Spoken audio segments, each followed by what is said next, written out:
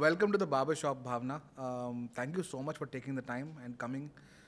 We started the BarberShop as a place for entrepreneurs to come and share and go deeper. The idea is to make entrepreneurship human. The fundamental belief is that in India, entrepreneurship is becoming mainstream, and the moment something becomes mainstream, then superstars become godly, and then they become untouchable. Right? What's happened with Sachin or PV Sindhu or in Bollywood with all our actors and all of that. So they become unrelatable for the common people. And fundamentally, my belief is that India needs to create.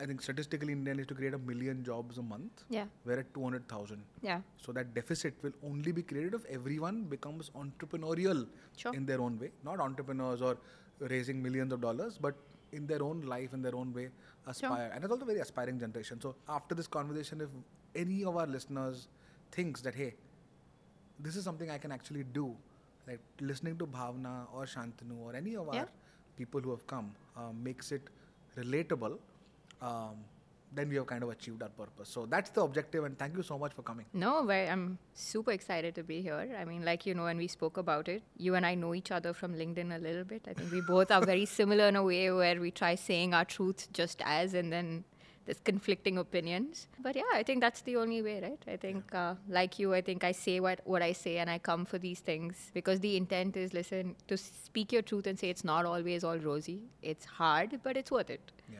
And if I can do it, you can, and so can everybody. And I think all of us deep down know, right? That's the only thing that we have left. Yeah, but tell me a little bit about what got you to start 10 Club.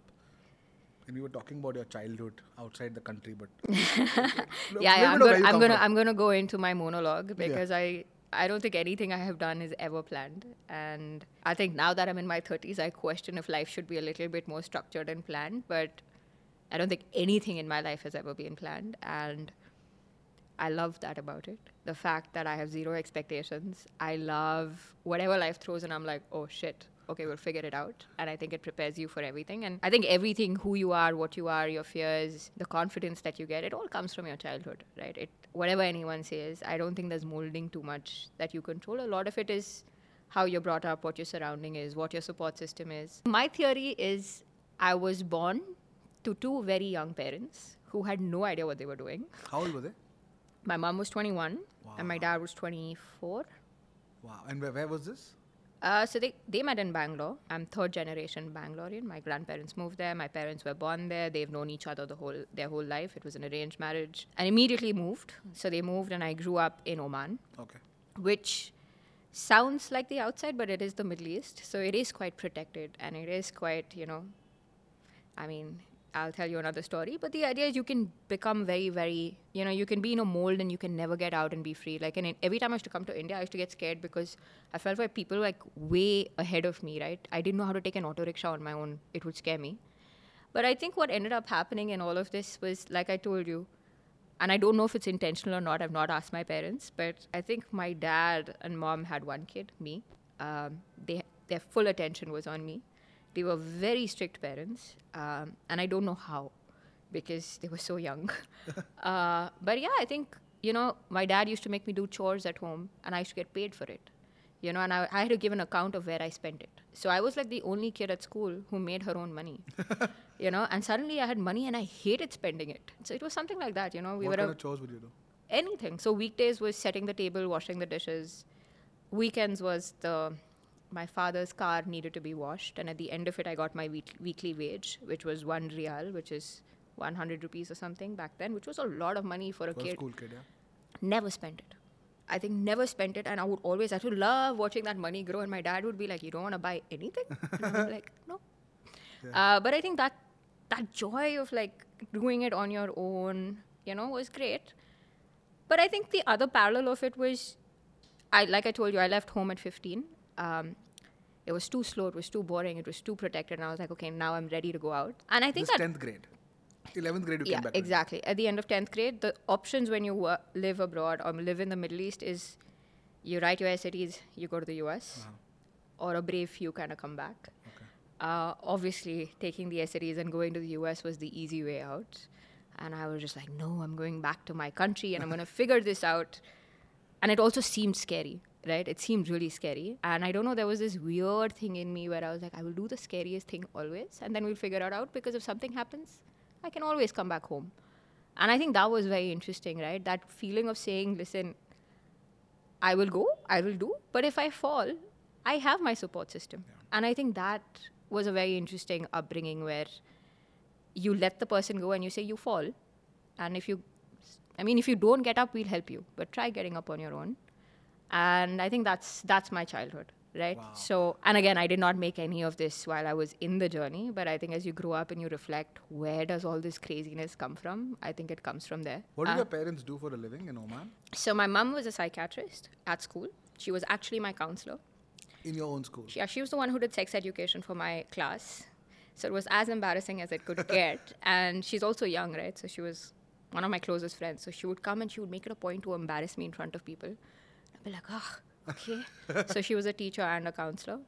My dad, for 30 years, worked in the tire industry. So he just basically worked for Yokohama Tires out of the Middle East for 30 years. So sales, was it in the factory? Was it what kind of work? So a bit of everything. Okay. So, 30 years does everything. lot, By yeah. the end, retired at the peak of COVID. He's a man who worked. Now, right? Recently. Yeah. So he's a man who worked 7 days a week, no holidays, watched that. I don't think I fully agree with that. But, one of those people who says work is everything, you work. But always had time, right? Which is, I went on long drives with him. He would take me to... So that's the thing. I think the idea was there was a lot of structure, but a lot of freedom of saying, you want to explore art, you want to explore games, you want to explore this, you do that. So I had academics, but I also had 20 things going on the side, which is name the instrument, I have learned it. I have tried learning Hindustani music, Carnatic music, art, basketball, everything, sucked at it all. Right? Which I think is a great skill set of saying, I'm going to try. Oh shit, I suck. And then we're like, okay, try something else. I'm like, okay, suck at it also. But I think that's a great skill set to learn, right? Saying, oh man, I'm not really good at anything, but let's keep trying. Life will work it out. But I think all of this is the crux of... But were you a very social person? Being a single child, sometimes I wonder whether people who don't have siblings, they find it hard to make social relationships with... I had really good friends. Okay. And I think that's been my story through my life. I have a great set of parents, now a great set of in-laws. Found myself a great partner who I think works for me and I work for him. But siblings have never been a question because I've always had really close friends who do nothing Blood friends. Huh? Blood friends. Yes, but lots of men and lots of boys. Lots of men. Unlike you, there is diversity there.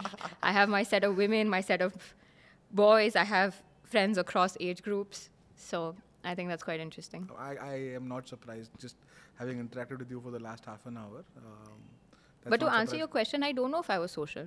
So the answer is, you're a kid who's not really sure. And when you're in it, it sucks, right? When you're not good at anything and you're like, but I think as you grow up, you're like, you can say it like it's a good story. Yeah. And what happened? You came to India to do what? To do 11th, 12th and in college or? Yeah, so I came back because I was like, Muscat's too boring. I need to get out. Came to live with my grandmother, which was very interesting because that was a very different play. In Bangalore? Yeah. Went back to Bangalore, stayed for a bit, kept shuttling actually between Bangalore and Muscat. I don't know how I did it. And then started doing gigs. I started making my own money. I was a Red Bull girl. It paid so well. Yeah? Yeah. How much would you 10, make? 15 grand. A month? Yeah. Doing what? Going to colleges and... So, till I was 18, it was distribution. But as soon as I was 18, I could drive the car. Okay. And that pays you really well. Wow. So, I used to make 15 grand a month. Back in the day, that was A lot more of money yeah. than you need. I agree. Right? So, suddenly I was buying people gifts. I was giving my dad gifts. And my dad was like, okay, do you need me for anything anymore? And I'm like, no. So I think that was interesting, right? And I think with that, as soon as you start making your own money, I don't know how to say this, right? It's not about arrogance or anything. It's just choice. Yeah. And I think that's the most important thing, where the minute you can start making money and become financially independent, you don't have to be disrespectful about anything. But just the fact that I think when you say no, somebody takes you a little bit more seriously and they're like, okay, you have an opinion. Yeah. But I think that's the crux of it. I'm a mechanical engineer. Went to a college called Ramaya in Bangalore. Which batch are you, if you don't mind me asking? The year I passed out, Yeah. 2010. Done. Okay. Yeah, 2010. I think all of my life skills came into play those 4 years. Okay. Because Ramaya is that college where, I mean, there were people who would carry guns. Why? It was a gangster college? It was a total gangster college. Fuck. It's known for its mechanical engineering. Okay.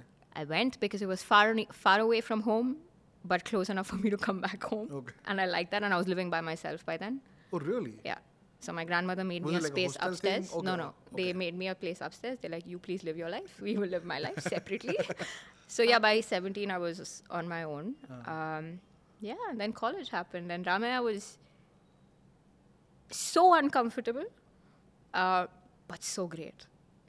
You know, in a way where 300 men, 2 women. Wow. Yeah, it was interesting. You know, it took some time. I've made my closest friends from there. Like, all my boys are from there. But yeah, I think engineering went by, and now it was time to get a gig, right? Unlike you, I was just like, oh shit, what do I do? 4 years done. So Mahindra and Mahindra came to campus, and it was very weird. Everything sounded so boring. You know, the usual suspects came, and I was not a consultant. There was no hope. And the recruiter basically kind of lined a bunch of people up and said, we're going to play a sport. And it started raining. And he said, we're going to play football. Okay. And I was like, whoa, so interesting. And we played football. And I think he just found me so ridiculous. He was like, this one girl in the middle of this ocean of men. She wants to play football in the rain. She must really want this job.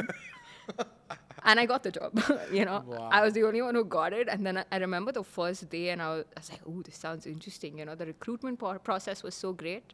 How fun will the job be? Oh, my God. The first day, I remember landing on induction day, and there were like a sea of like 20-year-olds or whatever, like 200, 300 of us in a room. And I was like, this is college again. You know, and then the But journey this started. This is like a core tech, like there's a core mechanical job in the auto. So they kind of recruit in batches, Yeah. and then they train you for a month, and then you get assigned, you get distributed. Okay. Right? I mean, they start looking at you are no hope, you can't go into R&D, you are not a technical person, you are a business person, you are a marketing person, you are back office process person. Got it. So they offered me back office process person at the end of 1 month, and I was like, dude, look at me. You think you can keep me at office? So I remember fighting quite a bit, and then I got Bombay. For some reason, I wanted to go to Bombay. Got Bombay, got HQ. Within a month, basically, I ended up going to Mr. Mahindra's office and saying, you have 0 women on ground as field engineers. Why? Then it came back to my supervisor saying, why can't she be? And basically, yeah, there was that revolutionary insight a little bit. Became their first woman on-ground engineer, which basically meant I could go to new locations and launch service stations. Okay. So imagine this 20-year-old child going into new locations and setting up service stations with 200, 300 mechanics. Wow. Right? And they were like, are you sure? And I was like, yeah. I mean, you know, I got assigned Goa. Okay. So imagine spending a year and a half in Goa as a 20-year-old. This is around 10. 2010, yeah. So you're servicing Scorpios and Yeah. Boleros. Yeah, that was yeah. the portfolio. I had a right? Bolero. I had a badass Bolero. I was in Goa. I was 20. My friends were visiting me all the time. And yeah, I mean, it was great. I think that learning was so scary again. I mean, imagine walking into a service station with like men looking at me saying, what are you? Chassis kahan hai, pata hai? And I'm like, huh. So, you know, set that up for a year and a half, had a blast. By the end of it, became really good friends with a lot of them, right? I mean, Yeah. I think the biggest lesson there was if you can be nice, if people know that you're not vindictive and you're not going to, and you bring them some value, Yeah. and you kind of side with them, Yeah. age and all that doesn't matter. And I think that's all it was. So, you know, that was the only corporate gig I've ever had. Wow. Ever. I think 1.5 years in, I was like, nope, done. Met somewhere along those trips back to Bangalore, met my current co-founder, Deepak. Okay. Deepak is, I don't know how old he is, 52, 53 now. Really? Yeah. So Okay. he was, back in 2010, he had started a digital advertising agency called 22 Feet Okay. out of Bangalore. It was our version of a startup back then, where we were helping a bunch of consumer businesses go online and go digital. So social media, you know, all of that. one meeting, one office I went to, and I was like, what am I doing with my life? No, yeah, so I think that's the real. I met him, met the team. It was a very small team, 15, 20 people, of very cool people my age. Yeah, 3 weeks later, quit Mahindra, moved to Bangalore, and had like an amazing time for the next 2 years. Watched what hyper growth was from this lens, right? Which is, we were really small and we were growing and growing. What were and you guys doing exactly? we were a digital agency, Okay. right? Like Facebook, Google kind of stuff. Websites. It was digital back in 2011, right? 2010, 2011. That's very early for this stuff. It was cool. So the answer was, it was very new, right? It was all content marketing and like websites and campaigns. And, we had brands like Fast Track and Titan and like Red Bull. So, all the cool brands that were doing cool stuff. I remember I was part of the Kingfisher account, and we had so much fun. Like, we were just doing fun things. And we just grew, and we got acquired by DDB Group. Okay. And for me, that was like, damn, you could have fun building something. And there was a commercial outcome of that, and it was so interesting to watch. And were you a co-founder there? Were you No, just I was 22. No, I just joined the team. I was part of the BD team. Okay. So the early team, right? Okay. So I blame him for everything. I'm like, this is your fault. I come from a middle class family that has jobs. But you trained me to this world, and it was like tasting blood, no? I mean, you're like, oh man, life can be this. Yeah. What did you taste as a 22? How old were you when the company got acquired? I think I joined when I was 22, and I left when I was 24. So in 2 years, like you saw a company being built out? Yeah, I mean, we were 20 people. We grew to, I think when I left, there were about 200, 250. Wow. And like our brands just exploded. We were doing fun stuff. We were having a great time. There really wasn't a creative team, so it was, in an interesting way, it was commercial and creative together. Yeah. So, it was a lot of fun, and it was, I think it built a lot of my fundamentals of, if I ever do this on my own, how will I do it? What will I do? What will I not do? And, you already start envisioning yourself as that. And I think that was early signs of, I never said the word I would do it, but, again, like I said, 2014, randomly applied to business school. Actually, somewhere along this, something very interesting happened.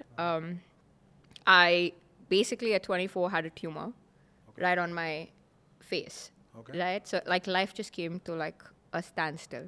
Okay. And I mean, 24-year-old girl, face, paralysis, life, what will happen?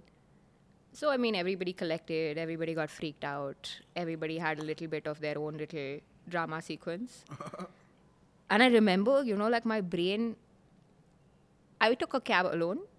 I went to Baptist Hospital, which is a big one in Bangalore, walked straight into the doctor's room saying, listen, no one's going to sign off on this. I'm an adult. Remove it out of me. Set a date 2 days from now. I will let my parents know. Somebody will come and sign. Get it out of me. Where on your face was it? Yeah. So it's on my nerve, facial nerve. Wow. Right? And was it like hurting or something? yeah, it was pretty big. It was large. That's how you recognize something's wrong. So we knew it for a couple of years. Oh, really? Okay. And I think the fear of taking it out was hard, right? And anyway, I think the net thing was, it happened at a juncture where you're so young and you're like, oh shit, life like flashes up and you're like, at this point, life can change. I mean, it came out like, 22 feet was, it takes something like that in your life to realize who your troops are. And yeah, friends, family, everybody came together. It was long. It was a 6 months process. The tumor came out, but my face was paralyzed for 6 months. And then Are you serious? I still have a little bit of it. You can't make out now, maybe. It's completely yeah, but when I think people who know me can tell, people who can't, it's been 10 years. So, I mean, it's been about 8 years, so it's okay. But I think that was a very big turning point, right? Where you suddenly realize you have that strength in you where you're like, what's the worst that'll happen? We'll figure it out. And you take it. So I think it was that turning point where I said, okay, I'm going to do something more scarier. Applied to, for some reason, I wanted to live abroad. So I applied to France, AGC, got in. 3 months later, I was in France. And I think business school changes you, right? When you're in a group of like 100 to 120 people with such diverse views. 1 month into school, I started my first venture, It's called Style Bank. Got it tattooed on myself. Like I was that confident about it. It was a fashion rental platform. I was inspired by Rent the Runway happening in the US. Built it for 2 years. In India. While I was in Paris, found myself a co-founder in India. You built it in Paris for India. Yeah, was doing all my sourcing, all of that for Well, India. that's an interesting thing actually, because you had access to fashion there. Okay. Yeah, so I had it there, which was not available in India. Did not know India will not pay. As a 20, whatever you don't. I think harsh lessons learned there, and a little bit of come back to earth. I launched a 3,000 rupee razor. Been there in terms of people don't pay for things that you love so much. Yeah. So that's my biggest stuff. You are not the customer. You please figure out who the customer is.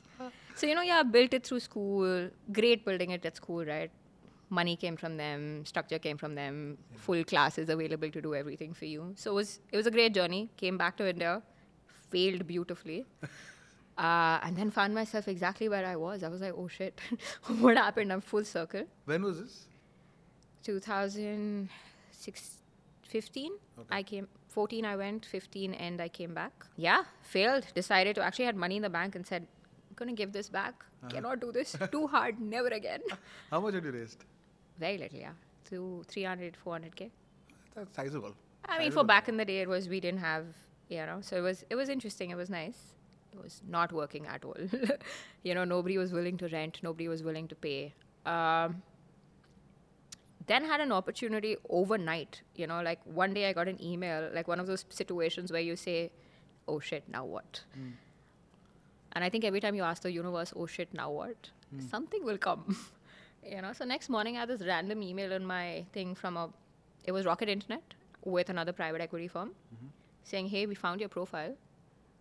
We have a business in the Philippines and $3 million. Do you want to go run it?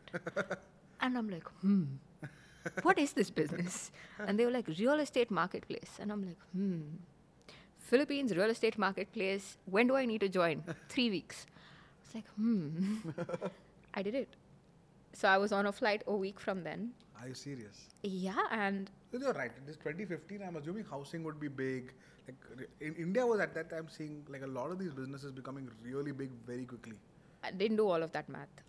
Nothing. None of that happened. I was like, Philippines, real estate, $3 million. Can I build this? What's the worst that can happen? Let's do it. And that's all it was. Spent the next 4 years. Oh, really? Yeah. So built it differently this time. And I think what changed is I went to a country I knew nothing about, knew no one. So just started having conversations, talking to people, asking them, not being the customer, but asking people. And built a sizable business that today is Philippines and Indonesia's largest real estate marketplace. Wow. We were profitable. We were 10 times more expensive than the next player. That's amazing. And then 2019, we actually... Was this like a listing? Like a market? When you say market, classifieds. It's a classifieds play that for pivoted. And buying both. Yeah, that pivoted, actually not pivoted, but added brokerage. So we also started selling. Wow. But I built the classifieds business. We sold it in 2019. We got acquired by a group called EMPT in the Middle East. 2019. And 2 months after we sold, the pandemic hit. Yeah.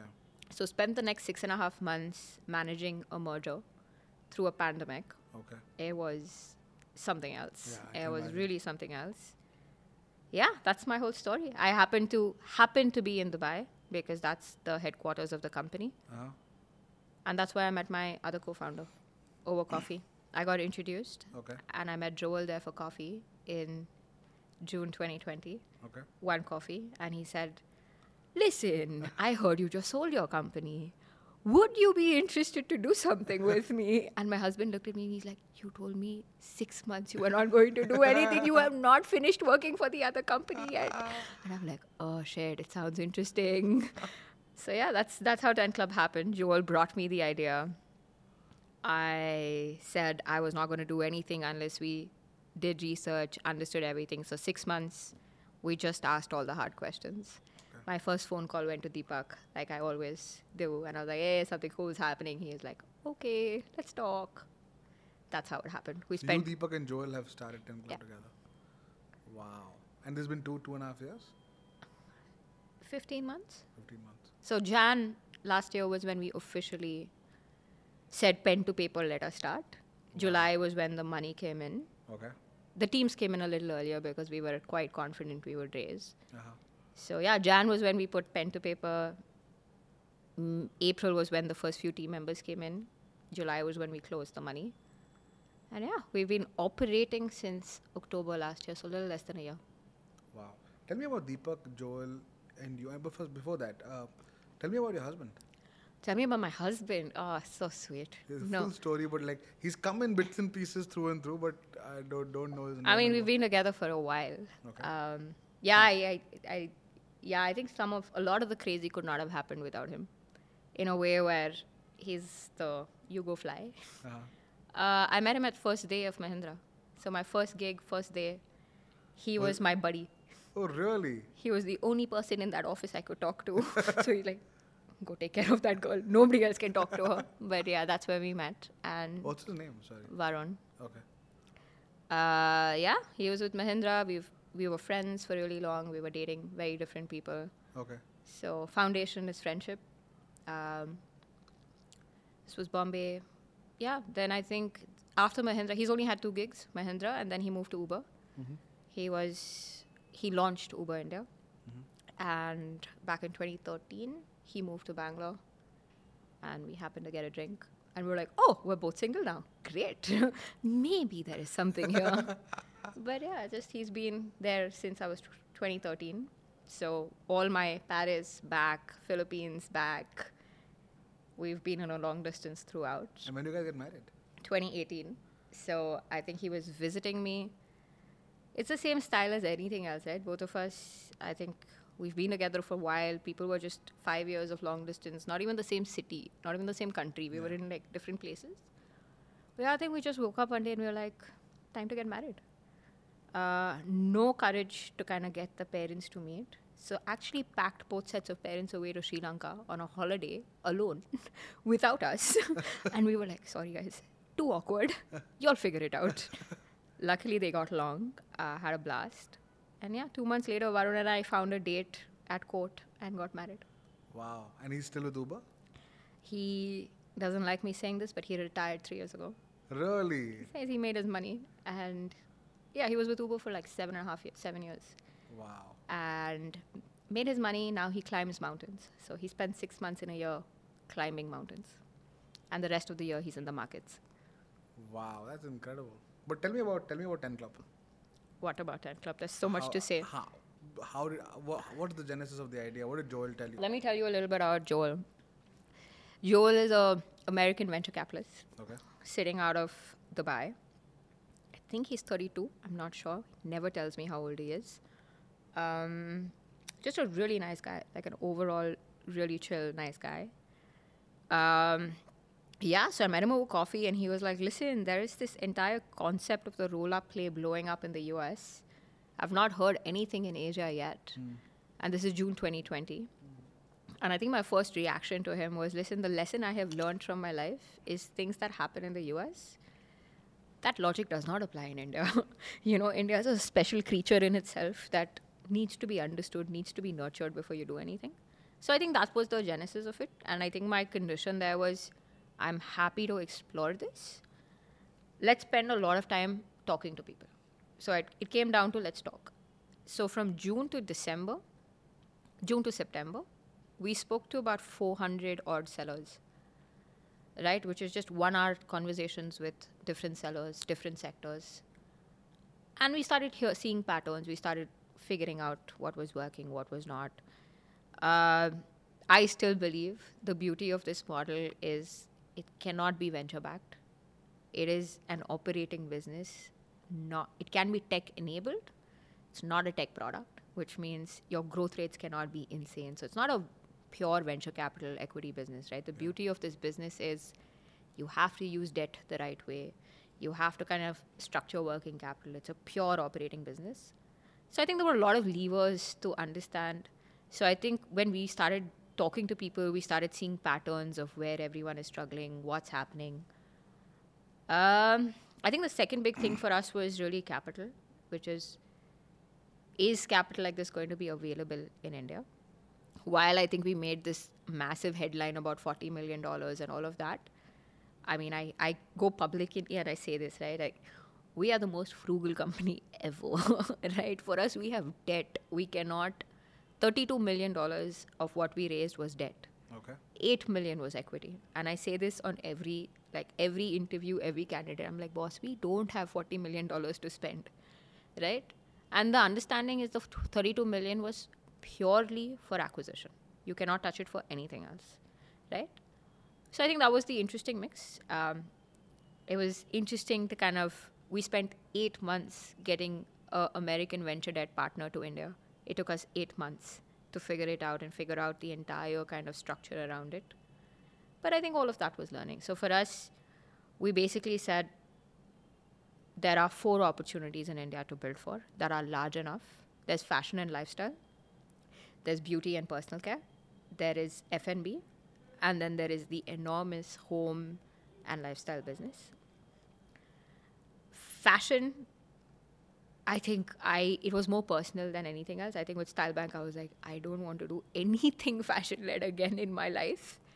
So I will be very honest, I was like, no. And I think in hindsight, I was like, thank God. I think big players came in this sector and we didn't touch it. Beauty and personal care, we had a lot of conversations with a lot of budding like D2C players.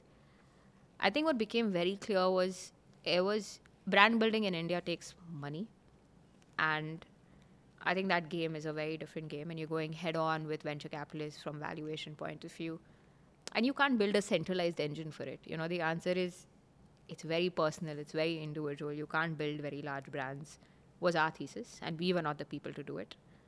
F&B we didn't even touch. We spoke to many people and we were like, it has the complication of fashion and beauty and much more. Yeah. And then we stumbled upon home and sports and discretionary buying and utility. And I loved it. There's nothing sexy about it. It's one of the most boring pieces. But we realized so much of these discretionary buying were happening on Amazon and Flipkart. A very small sliver was happening on D2C. The market is so large, so broken, so informal. And because these were not brands but labels, we could buy them cheap, which is we bought our entire portfolio for less than 1x revenue. Give me a sense of what categories you have bought. How many companies have you bought till now? 8. And give me a sense of the categories. Yeah, so we went home, kitchen, and sports. Okay. Right? Sports was like a byproduct saying the problem statements are the same, so let's try doing sports also. Sports is what, like football? So let me break it down, right? The first business we bought was a kids' room, like soft lines and hard lines business. One of the biggest Amazon sellers for everything to do with kids. We went here because we knew the segment is not as large. It was also a business we knew we would break because we had to learn so much. And we didn't do majority acquisitions. We did 100% buyouts. So for us, it was literally, here's the money, we buy the whole business, next day, we run the whole show. Founders are out after that? Everything. So we do clean buyouts. But founders don't stay for even a year, 6 months, 3 months? And I think a lot of people ask us this question, right? And again, this is not a brand. And I think that was what was very hard for us to explain, where there were 2 things for businesses like this, which are marketplace first, right? It was making sure all of your vendor relationships transfer to you, because your sourcing lines need to be clear. And the second one is all of your seller accounts. You just need to understand your mapping pricing a little bit. All of that went into diligence for us, right? And we realized that unless we bring this in-house, there's no chance we will learn. And if you don't have 100% control in these businesses, there's a lot of financial leakage because it's cash. And we could not afford that because there's so much debt. So I think for us, we were very clear. Let's buy a small business. Let's break it if we have to, but let's learn. Of course, we had a great relationship with the founders where we were like, listen, here's the money, chill, be available, because there are earnouts built in. So there's only a benefit for them to kind of help us. And there's a very strong relationship there, right? And imagine, you know how hard it is to run a consumer business with a team. These guys are usually single proprietors, running the whole show. So they were all like 15, 16-hour days, 7 days a week. And suddenly you're cash rich. And suddenly you have time. Yeah. So it was interesting. Everyone's still available on call. Everyone's still available for everything. But I think we were very clear, 100%. How big were these businesses? So you have said eight businesses. So we What are did the categories? different This is one size. kids, but kids what? Sports for kids. No, so we did kids as in soft lines, baby blankets, pillows, bed sheets, Okay. rockers, cradles. So it's called My Newborn. Okay. Everything for a baby and a child was basically theirs. We loved it, It's a small category, and we were willing to play with this category. We broke it, We bought it. We didn't do anything. Then we fully broke it, and we then built it back up. Okay. So I don't think this is a business we've exponentially grown, but we've brought back the value that we lost, and we learned a lot in the process. I'm simplifying this. The minute you buy, transfer, take full control, mergers are hard. Yeah. And I think it was one of the reasons why. I mean, I don't know any merger that goes extremely smoothly. Yeah. It's very hard to take an entrepreneur and say, I'm going to buy your company and I'm going to tell you how to run it. Yeah. And I think that was the fundamental reason we were like, listen, this is a deep operating business. Having human variabilities in this is going to just mess it all up. So it was a very hard call we took of saying 100% buyout. Made our life hell, but I think it was one of those steep learning curves where everybody's actions counted. And we're a very small team. We're 45 people. And we run the whole show, right? So that was the first business. It was $2 million revenue. The second one we bought was KTS, Craft Seed. It's a garden and outdoor business that helped Amazon India launch the lawn and garden space. Oh man, that's a hard business. But us like champs, we love Gaurav. Gaurav is the founder. He's always available. He's completely there. 4,000 SKUs, right? So it was an operating like nightmare. Beautiful, 100% buyout again. So that was the next business that we bought. It's a lot of plants and pots, but we'd love to do outdoor furniture and we do grills now, barbecue grills. So anything with the outside of the house is that business. I think 3-4 million was when we bought it. That's how big it was. The third business was Orion. Very hard, Jalandhar-based business, one of the biggest Amazon businesses for home fitness. So they do dumbbells, punching bags, weights. We love this business because it's heavy and bulky. Yeah. And that is so hard to run as a business in India. And I think for us, that skill set was deeply interesting to learn. Struggled again, but I think as a business, it's been beautiful. See, again, none of these businesses grow 100, 200%, right? I don't know how people claim this in this environment. I think for us, we've bought cash flow businesses, and the idea was buy it out 100%, grow it sustainably, increase ASP, all of those impossible things in India, do that. That's Orion for us. So everything to do with sports, fitness, outdoor, home gym is Orion for us. Then we bought a very interesting business. And all of these are $3-4 million businesses. For us, the last one was Scud Gear. Very high margin business, but I cannot put it in a bucket. It's everything, which is organizers, shelves, high margin, 25% businesses. Bought it. We bought it from a 27-year-old founder. Made a lot of money because it was quite a large business. And it was beautiful to see. I mean, he came from a relatively lower middle class family, worked for 6 years, day in, day out. It was beautiful to watch him cash out. He was the only one who said, listen, this is the baby I built. I cannot sell it. And if I sell it, you cannot call me. It's too painful. And we were like, yeah, we understand. We've done this a few times now, so we'll be fine. But those are the 4 big businesses. Then we got small, 200, 300K businesses. And we also incubate businesses now. So we're getting a little confident where we're acha, white space, let's incubate. But yeah, that's a flavor of everything that we have. That's amazing. So, but what strikes me, Bhavna, is you buy businesses 100%. You could actually buy businesses 51% and still consolidate revenue. You want to take them and build them yourself, even though you're I might kind of... No, I think it's a very fair question that we got asked, right? I have evaluated 20 businesses to buy. Despite having a 250-member team, capital, and the ability to reach channels, I am afraid of taking on anything, even if it's completely adjacent to my business. I'm so scared of acquiring companies for cash. See, I don't have a very clear answer, right? But anyone So I think there is this fear of will you destroy value? But I think it's super. See, I think Reiki. I don't know. Let me answer this, right? One, and that's what I mean. We have venture capital money, but we have a lot of debt. And that makes you disciplined on a very different level. You know, I think our goal was never to kind of go rake up revenue for the sake of it. And people have done that globally, right? And that's what I mean by I had so many conversations that I spoke to every founder in the US and Europe, and I asked them questions saying, listen, I'm going to do this. What do you think I should not do? You know, and even Carlos, who's the CEO of Thrasio, he was really nice to me. You know, he spoke to me many times and he's like, listen, don't buy too fast. Don't buy too many. Do little, learn. Do little, learn. There is no hurry. Right? And I think a lot of people, because they had capital, they just started buying businesses. And this 51%, the issue is, how will you buy the remaining? And you're going to spend a lot more to buy the remaining, right? You need the remaining.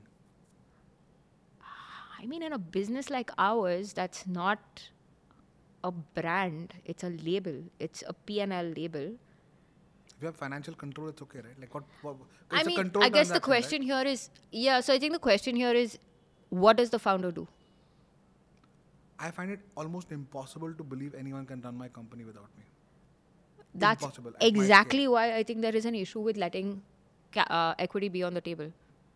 The No, but answer is if you're today, for example, constantly fighting a battle with the founder, and the deal is you buy the company to change it, right? In a way where they've built an incredible business, right? But there is no data, there is no technology, there is undercutting at different places. You know, people don't get. I mean, there are many I get it. regulatory issues, I right? get. My issue is you're buying a black box. However deep diligence, we Yeah, both yeah, know how yeah, yeah. diligences work, right? However deep your diligence is, it will never tell you the picture of the business until you start getting purchase orders and start making payments. Ever. Right? Even if you get access to AMS, this, that, and the other, there is, Yeah. founders can always tell great stories. Yeah. And at that moment, if you have, at least what I've seen work with acquisitions is, if you have founders whose incentives are aligned to yours as a majority owner. Okay, boss, we have bought this at 3 million, and the remaining 49%, we have a call put option that at 6 million this multiple, at 10 million this multiple, and as an acquirer, you have to keep capital kind of shored up for going from 51 to 75 to 100, is what I believe is the best way to ensure growth.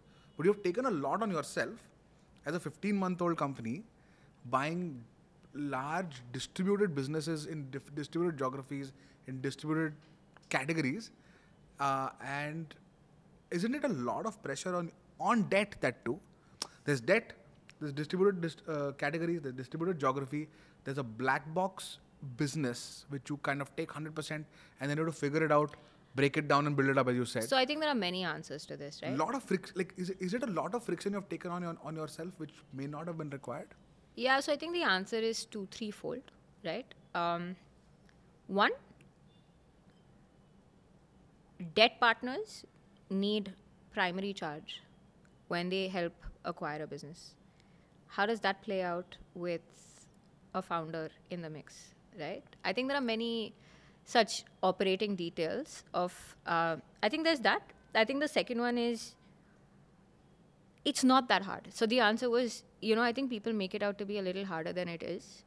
Did we struggle? Of course. But I think the answer is the fact that we're running this business with 45 people and we run the whole show end to end, we do everything in-house. The reason we learned so fast, my entire leadership is still here. Nobody has left. Everyone's changed roles. Everyone's gone through hell.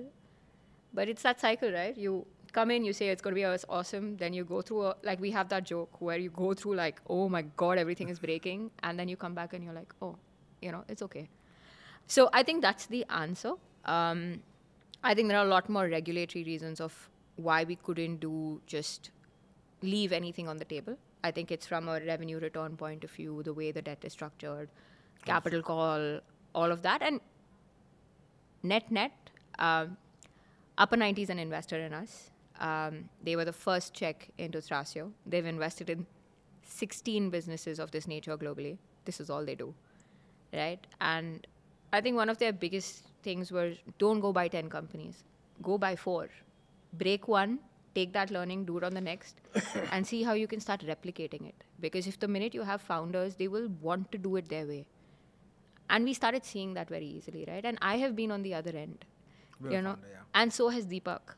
And the answer is, when you sell your company, you want to hit the person, And I think that's all of those things were the ones that we negated. And we said, listen, we hired really senior people very early. And today where I stand, I'm almost confident our operations are bulletproof. Like, with this, we can do a buy and integration in 30 days now with our eyes closed. Because we went through hell. And now we know. What are the enabling commonalities you have off the top of my head? Like, I'm just trying to understand your business, right? I'm assuming warehousing, for example, would be you could share performance marketing, at some level relationships with some of these e-commerce. Are these e-commerce first businesses? They're only e-commerce. They're only marketplace first businesses. You don't want to build D2C for them, or you don't want to build... So I think the choices of staggering have been... we only paid money for Amazon businesses. Only, right? And you know why. Yeah. So I think the answer for us was, we were reducing variability by not going too wide with operations. Yeah. So for us, we were very clear in 6 months of operating, which is Jan, when we really seriously started, because September to December, we just did acquisitions, and it was sale month. So we said, don't break anything, don't touch anything. But January was when we started like seriously integrating, seriously like breaking things. Cloudtail went down, so that was fun. I mean, that was a different period altogether. But I think the answer there was, so we work on a hub and spoke model. Each business has one GM or key account person. They are the marketplace facing. Their only role is like, okay, Amazon, now how do I take this to Flipkart? What can I take to the other marketplaces? We run 10 marketplaces today. Okay.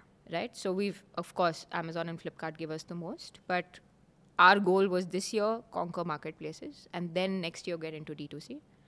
It also comes with complications of positioning, packaging, what messaging.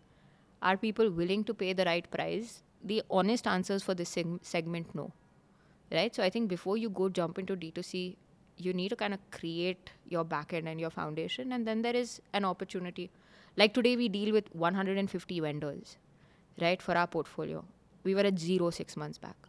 So I think now with everyone, you get better. So to answer your question, the central function, let me talk about operations. It's head by Vikas. Vikas was with Coke India for 19 years running their backend. I think it's his first startup gig. It was super interesting. Joined us in April last year. Did everything from Excel sheet to setting up, going to warehouse and counting. He is super senior, right? So mad respect for that, right? Which is literally at one of the Jalandhar warehouses counting and putting stock in, right? That's what he was doing. And now he has a pretty incredible team. So he does the marketplace ops, which is all the optimization, all the inventory planning, all the procurement, all the NLCs, all of the COGS, all of that, right? So that's completely him. Inward, storage, outward, all of that. Everything is under him, and he has a full team. 20-member team that runs that. We actually ran our own warehouses till very recently, and that was hell. That's why you asked me about KDL. And I was like, dude, like really? But now we do it just like you, which is we have a professional service, but we have our people managing it. So that's the most robust part of our business. And we realized for the category that we're in, if we don't get this right, there's no point about anything else. But this is a low complexity function, right? What do you mean? Like variables are known. Supply chain is, I mean, you would know. You would know, you would do demand planning, like the businesses would are growing concerns, right? So you would probably know the SKUs. You would know what the cost base is. You would know what kind of COGS or gross margin upside you want to get. Yeah. You would know how much space you have. Yeah, for me, supply chain is like 5% of my general. You don't have as many SKUs as us. We have 7,800 SKUs across the portfolio.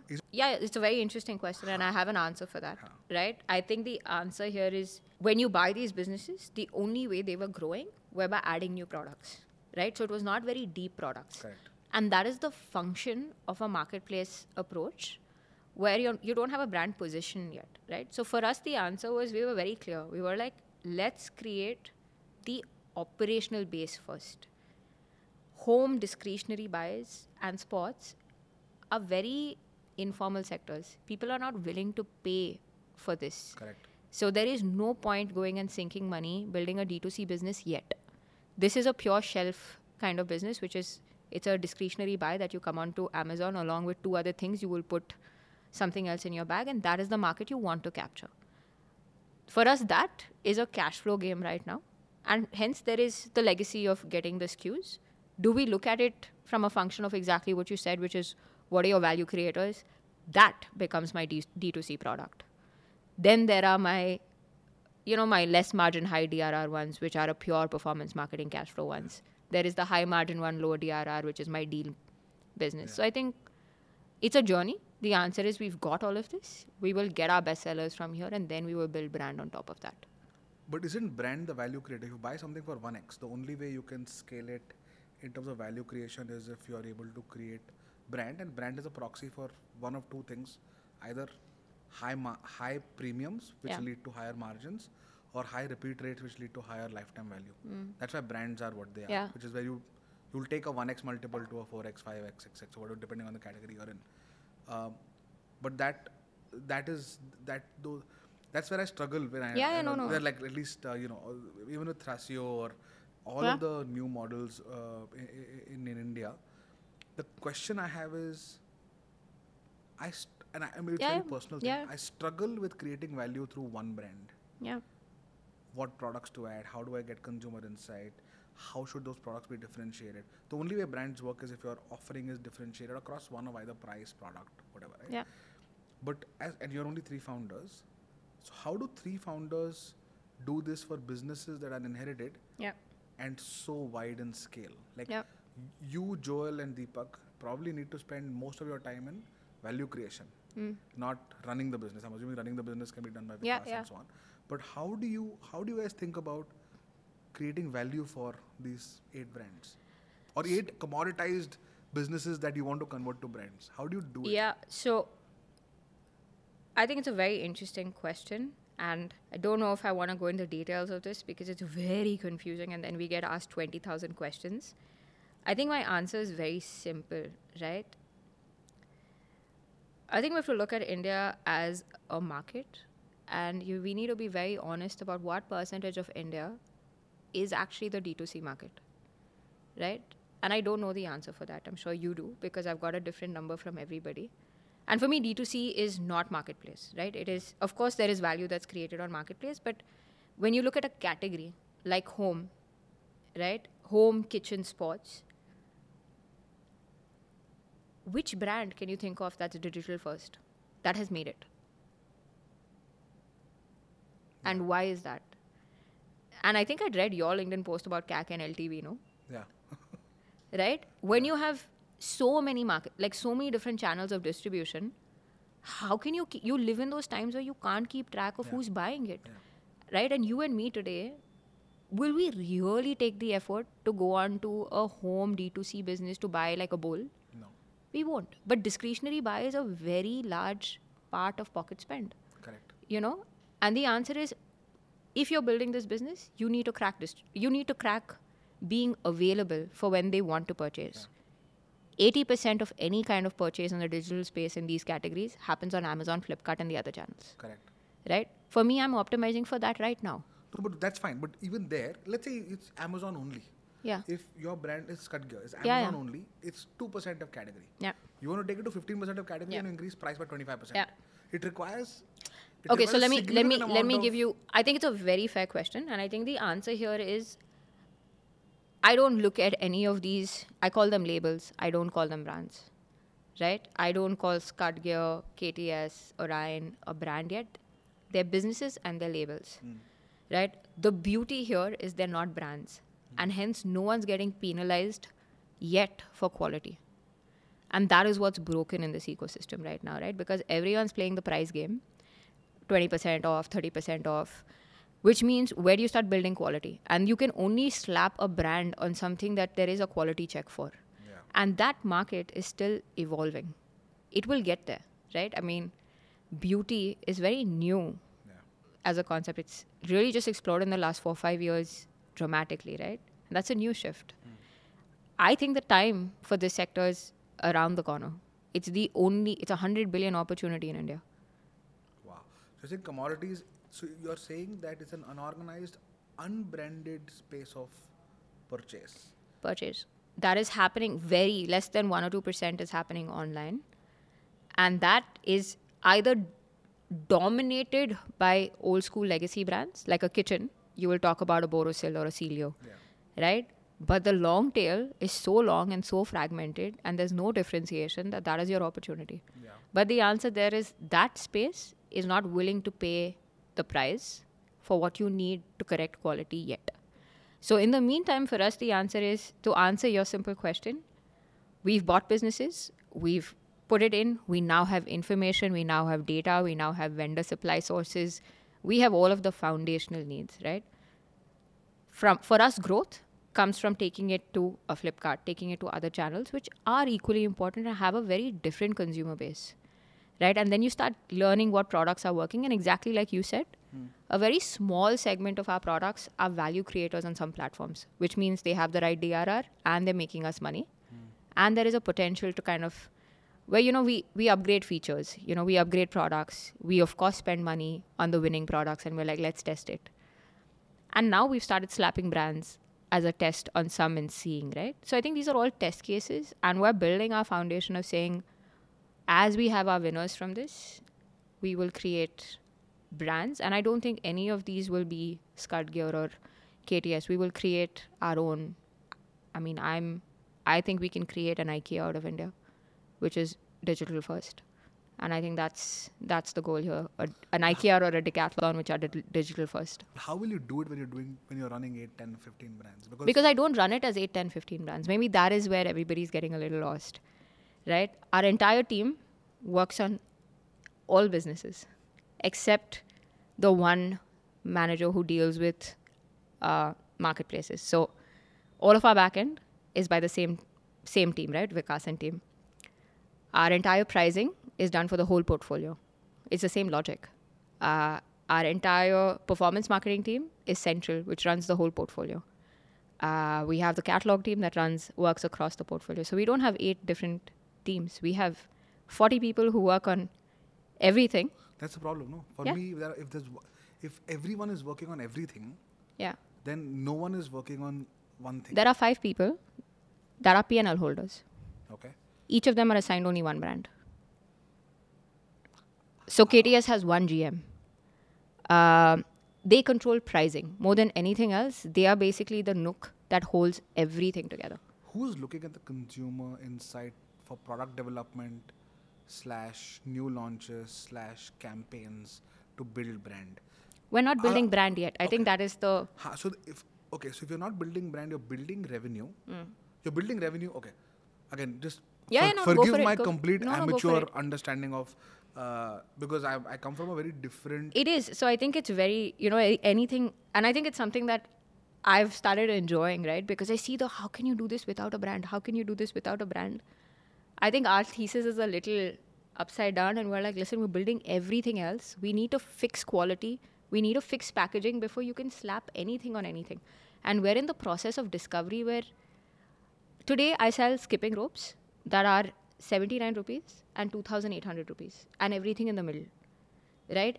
And the honest answer is nobody has data points anywhere on what the consumer is willing to pay. Yeah. And we're collecting that. So the answer is, because I don't have a brand yet, there is so much that is forgiven and it's beautiful. Do you think you will crystallize out of this 3 or 4 brands that you will say, okay, because brand is where you'll get valuation arbitrage. You will not get it. I don't think you'll get it through operational excellence. 100%. Personally. 100%. I think you'll get it when you build out brands that people pay more for and more people buy constantly. So your bet today, you, Joel, and Deepak's bet is, of all the businesses you buy, you'll convert coal to diamond in a way. 100%. Right? By kind of cleaning up all the inefficiencies. But that is still... let's say you buy 3 million business, you clean up an inefficiency, you'll take it from 3 to 7 million. So create 4 billion of value. But not created disproportionate value, right? 7 to 70 million of value will happen if you are able to convert that clean vanilla business into a brand? Hopefully, with Because you're still thinking, I think that's where there is an issue, right? See, I've not gone wide with my offerings. I've bought only home and kitchen, and I have bought only sports. For me, we will build two brands, okay. right? One in home, one in sport. So this is a Everything umbrella goes brand play. into that, right? And the answer is, if I had to challenge what somebody did out there building a home and kitchen business, this is my theory and I can be completely wrong. And it goes back to this conversation, right? You acquire a customer. This customer buys from you once. Unless you have deep range, they're not buying again from you for anything. These are not repeat purchases, right? So you have to have range.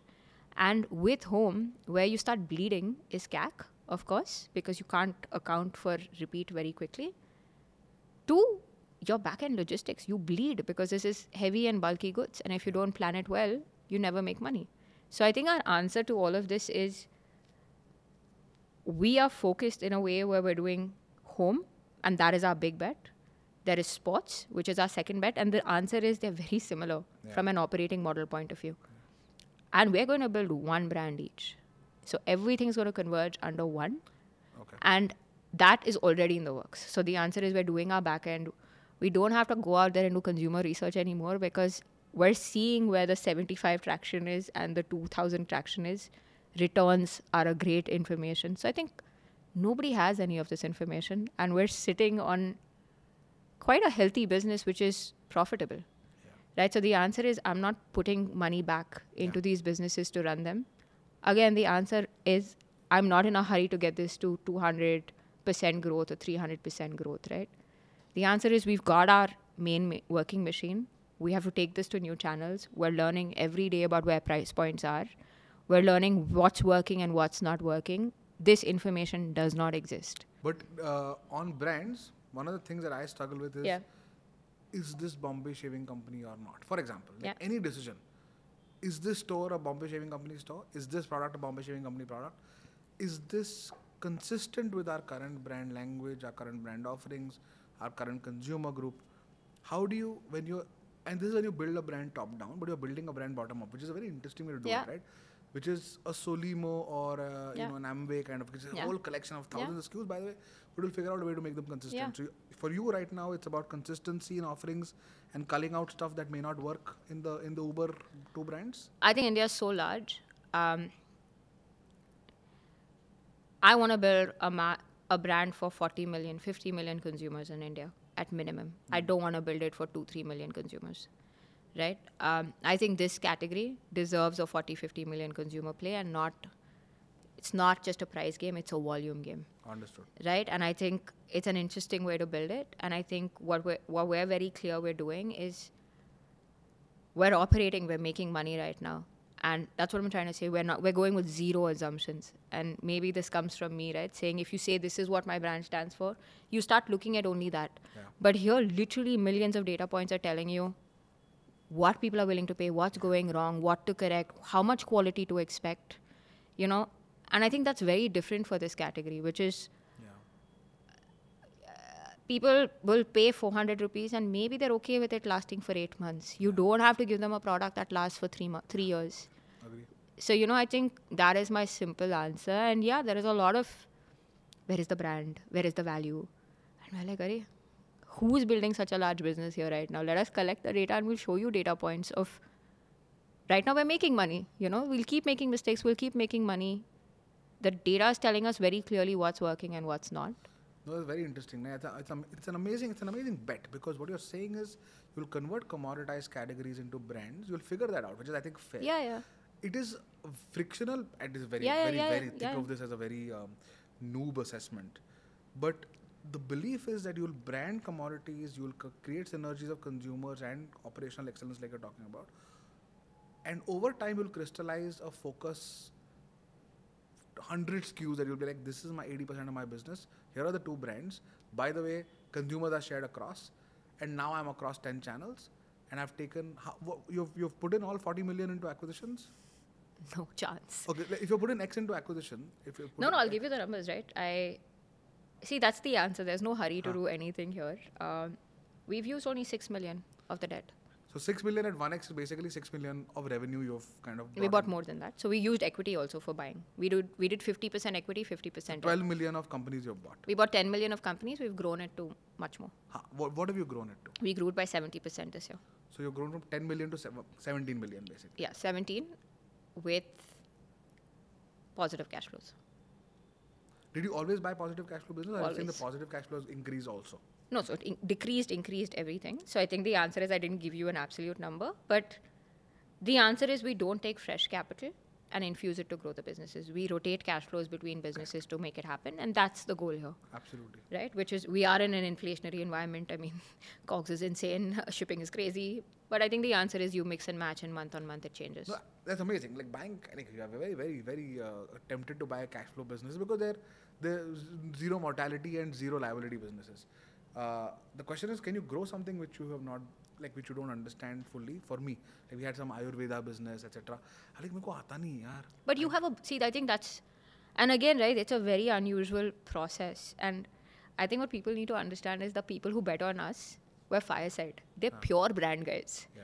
Right? So when we told them this, they were like, oh shit, this is crazy. What are you saying? But I think there is a thesis to this, right? Which is why there's so many graveyards in the home space that tried. And I think that's a question many people have to ask, is because this is a pure operating business that you have to get right. Then you need to take your bets. I have 7,000 SKUs today. I can launch a brand in Jan with 100, 200, 300, 400 products, and I have that information. Yeah. And I can spend the next 1 year building it. And I think the answer is, India can never have one brand answer for everything, right? I think the question for us is, will we be able to do a slightly more premium play? And can we do a slightly more mass play? And we have all of the back-end operation, and we then focus our energies on launching this one brand that can cater to both. And we already have the information that tells us which product is working and how much people are willing to pay. Let me ask you the question. Yeah, word. So now that we're 48 hours into your viral post, and I'm just like, wow, to a point where my mother sends me the message saying, what is your opinion about an 18-hour workday? Yeah. And I'm like, oh, wow, this got really viral. How do you feel? I mean, I think there's a thing that there's an opinion, and there's always everybody's opinion that comes in. But I guess this one got a little more than, how are you reacting? How are you feeling after all of that thick skin that you say you have? I do have thick skin. Like I've been in meetings all day. Yesterday I was fully productive. I went to sleep on time. I exercised in the morning. It's not affected my happiness at all. I do feel 2-3 things. I think my eyes opened up a little bit to it when my best friend messaged me saying, "Hey, I don't agree with you." And I was like, "Why?" He like, "You," and I've been with him. He's been a banker with toxic bosses for many years. And he said, when I read this, I felt belittled at my workplace. And I was like, that's an interesting point of view. I didn't think about that. Because I think that message for someone who is working hard, doing their best in a situation where the environment is genuinely toxic or they have a bad boss, etc., came across as, I think I represented all the bad bosses and I don't blame people for thinking that. So that's when I realized, okay, fine, I think context was narrow and nuance was needed. However, I think, and I've been disagreed with a lot, and I'm very comfortable with it, and I have a lot of conviction in my point of view. And genuinely, I also change my point of view very easily. I'm not someone who's very stubborn intellectually. Yeah. But this time, I think what happened was, the leap people made from entrepreneur to slave owner was quick. Right, and then it became a very venting place for people to say, and I think I worded it also fairly casually. I should not have done that. I think I worded it as rona dhona mat karo, put in all the effort, 18-hour work days, which I think I just meant to say, take it on the chin and be relentless because you have maximum opportunity, minimum responsibility. You have a max energy, you're a 22, 23-year-old. Yeah. Kaam karo, don't be distracted. But I think for me, Bhavna, it became a little tricky when parents started getting WhatsApp messages saying you've raised a slave owner or, hate of that nature, which becomes difficult to explain, defend. You don't know how to deal with it. And people in your company are very conflicted because they're like, this guy's a really chill. Like, honestly, I'm a chill guy. With my company, though, very chill. So I think it led to more complication than it's worth. I don't think the opinion were. It's not like. So once the emotions settle, which it will, right? I mean, we all have the attention span of a lizard, of butterfly. I don't even know what, right? Like the next thing is going to blow up. Do you feel like after you reflect on this, because you've touched a nerve, right? And with unintentionally touched a nerve, you would have not been like this. You would have been a little bit more careful, I'm sure. Now that we've had a conversation, I'm sure you're not, you will not be inconsiderate, if that's the word I can use. But I think that's the answer. Do you feel like going back and saying, hey, I put it like any other post, and here are my lessons that I learned, which is, here's the good, this was my intent, but I realized that this is what I was. Yeah. Do you feel like people are more forgiving in a way where they'll come back and they'll say, okay, emotions have passed, and now here's my statement that I've put across, and it's a lesson I learned? Which is what I did today. But you said, I'm never putting up another LinkedIn post. That is just stupid.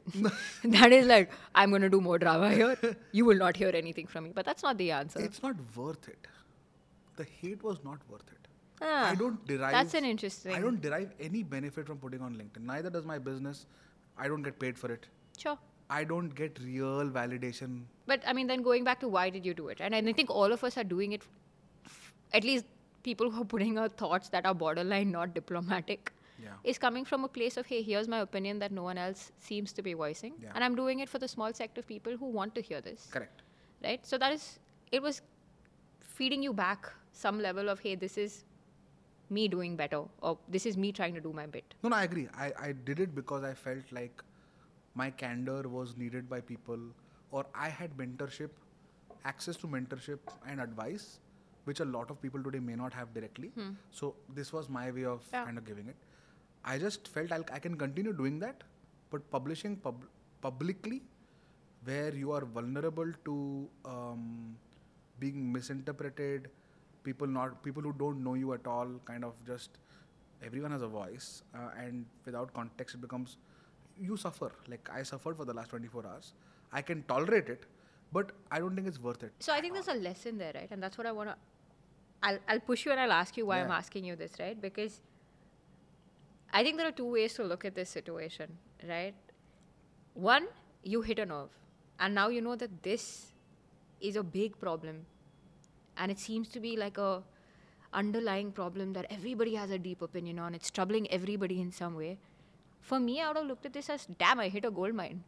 Now let me shut up for some time. And then let me start asking people questions about how to solve for this. How do you help people understand what they want? Because this seems like a universal problem that everyone seems to have such a deep opinion on. Yeah. I only say this because, let me flip it into my favorite topic, right? It's damn hard to be a woman in the ecosystem, right? And I'm not founder, of course. I think founders is hard, but I think anyone, right? Because you're getting into a system where you talk differently. Your opinions are different, Now you have a choice. You state your opinion. It can be in the most polite way. But the person opposite you, chances are, does not resonate with you and does not agree with you. And hence the backlash is hard, which is your discomfort has been extreme, but imagine doses of this discomfort every day, right? And it is the reason why people fall off at different points, right?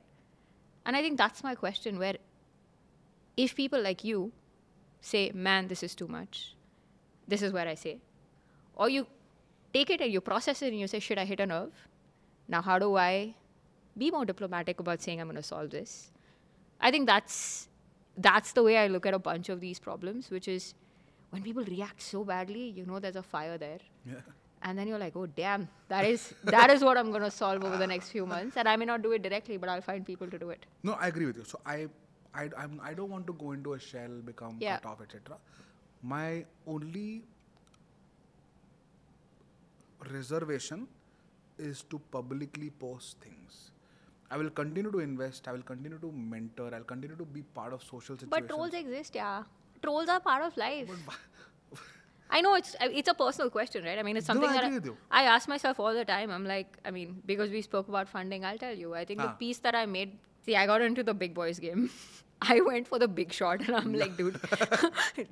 And I tell everybody who joins my company, right? I'm like, 90% chance of failure is there. That is on day zero, right? Next, you have joined a company that has 3 co-founders but a woman CEO. Yeah. And capital comes to the CEO. Yeah. Whatever anybody says, capital comes to the CEO. 2% best capital comes to women. So 90% chance of failure, 2% capital pool. You decide if you're willing to take this risk. Right? And I think that's a very open conversation, and it's almost like something that I've made sure in my head, right? And the answer is, and we have a standing joke in our company, which is 1 in 100 pitches potentially see success. Is that the metric for men? With women, it's 1 in 300. Right? So in my head, I'm like, 300 pitches I have to do to close a round. Yeah. Now you make peace with it, right? Which is, how do you start enjoying this process saying, it is what it is. The odds are stacked against you, but if people like you and me don't do it, who will do it?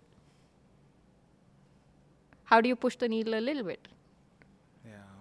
I sometimes wonder whether it's worth it. That's the only question. Because I mean, if I had asked you're myself right. this question, Yeah, I would you're be right. sitting some beach right now like, life is too short for this crap. No, your context is absolutely right. No, I'll think harder about it. You should. You made me think harder about it.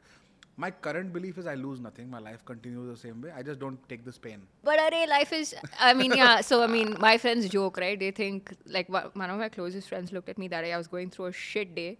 Some dude had said something really shit to me. And, like, full anger. And she was like, why are you being this activist? Why? She's like, can't you just shut up and do your job? Why are you fighting everybody's battles? And I'm like, dude, if I don't fight, I mean, Yeah.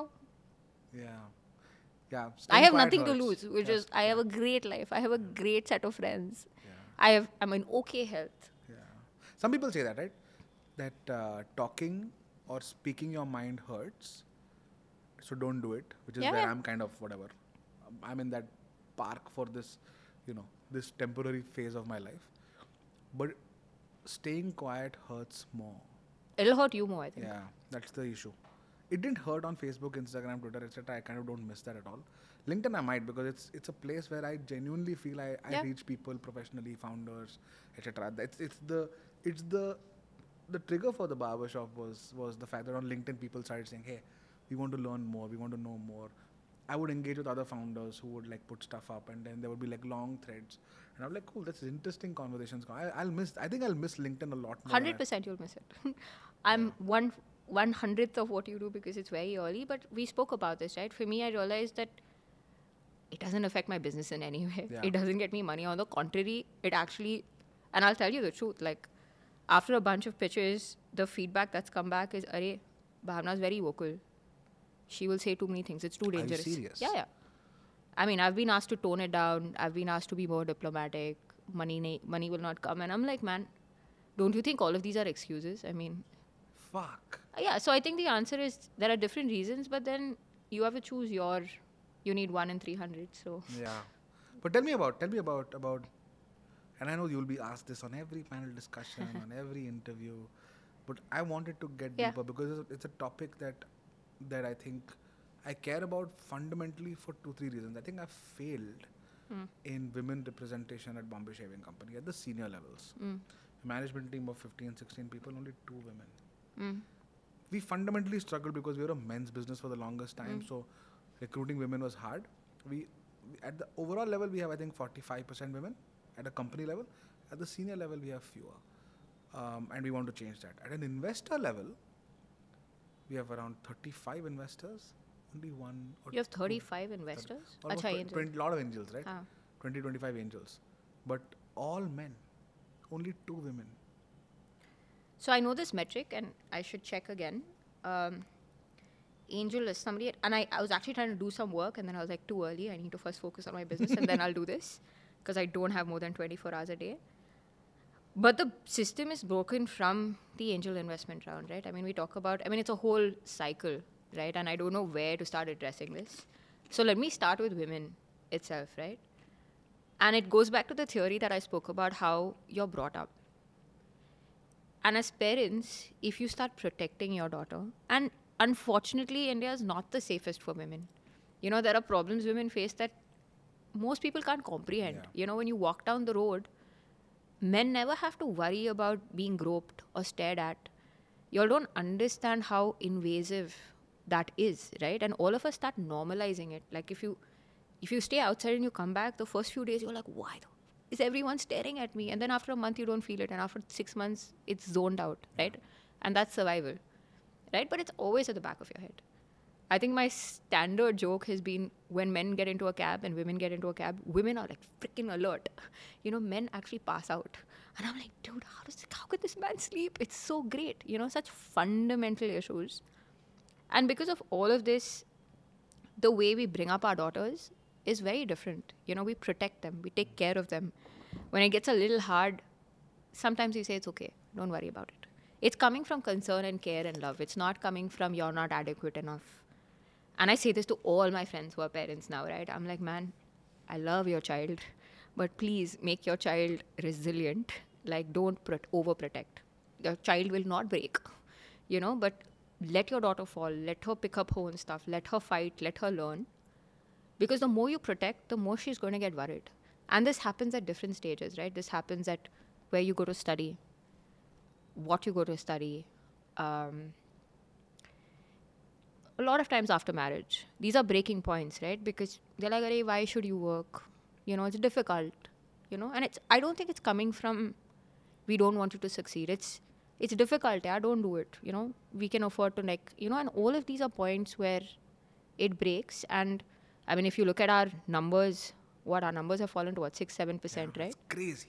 I have a conversation with somebody on my team who's getting married and wants to drop off, who is having a child and wants to drop off, doesn't want to come back after maternity leave. And I understand. But I think my single role is getting onto that call and saying, dude, if you fall off now, you're doing yourself the biggest disservice.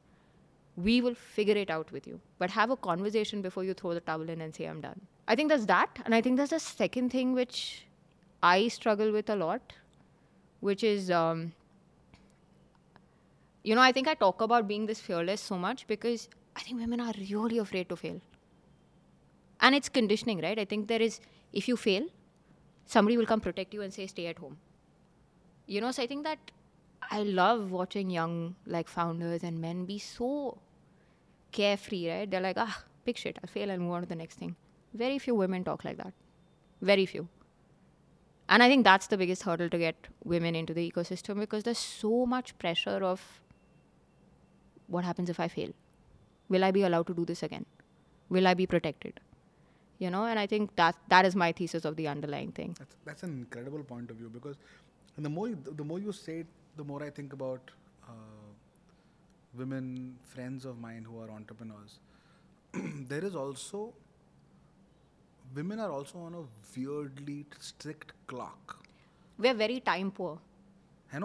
One is because parents will tell you to come at a particular hour for safety, etc. Then biologically, you have to have a child by X. If you want a child, if you don't want, that's fine. Yeah. But if you want to have a child by 34, 35, latest, and that's how biology is. But again, I'm sure a lot of this time-bound things which is why women are generally more disciplined than men on time, just generally. We are time poor, right? It takes you 5 minutes to get ready. Yeah.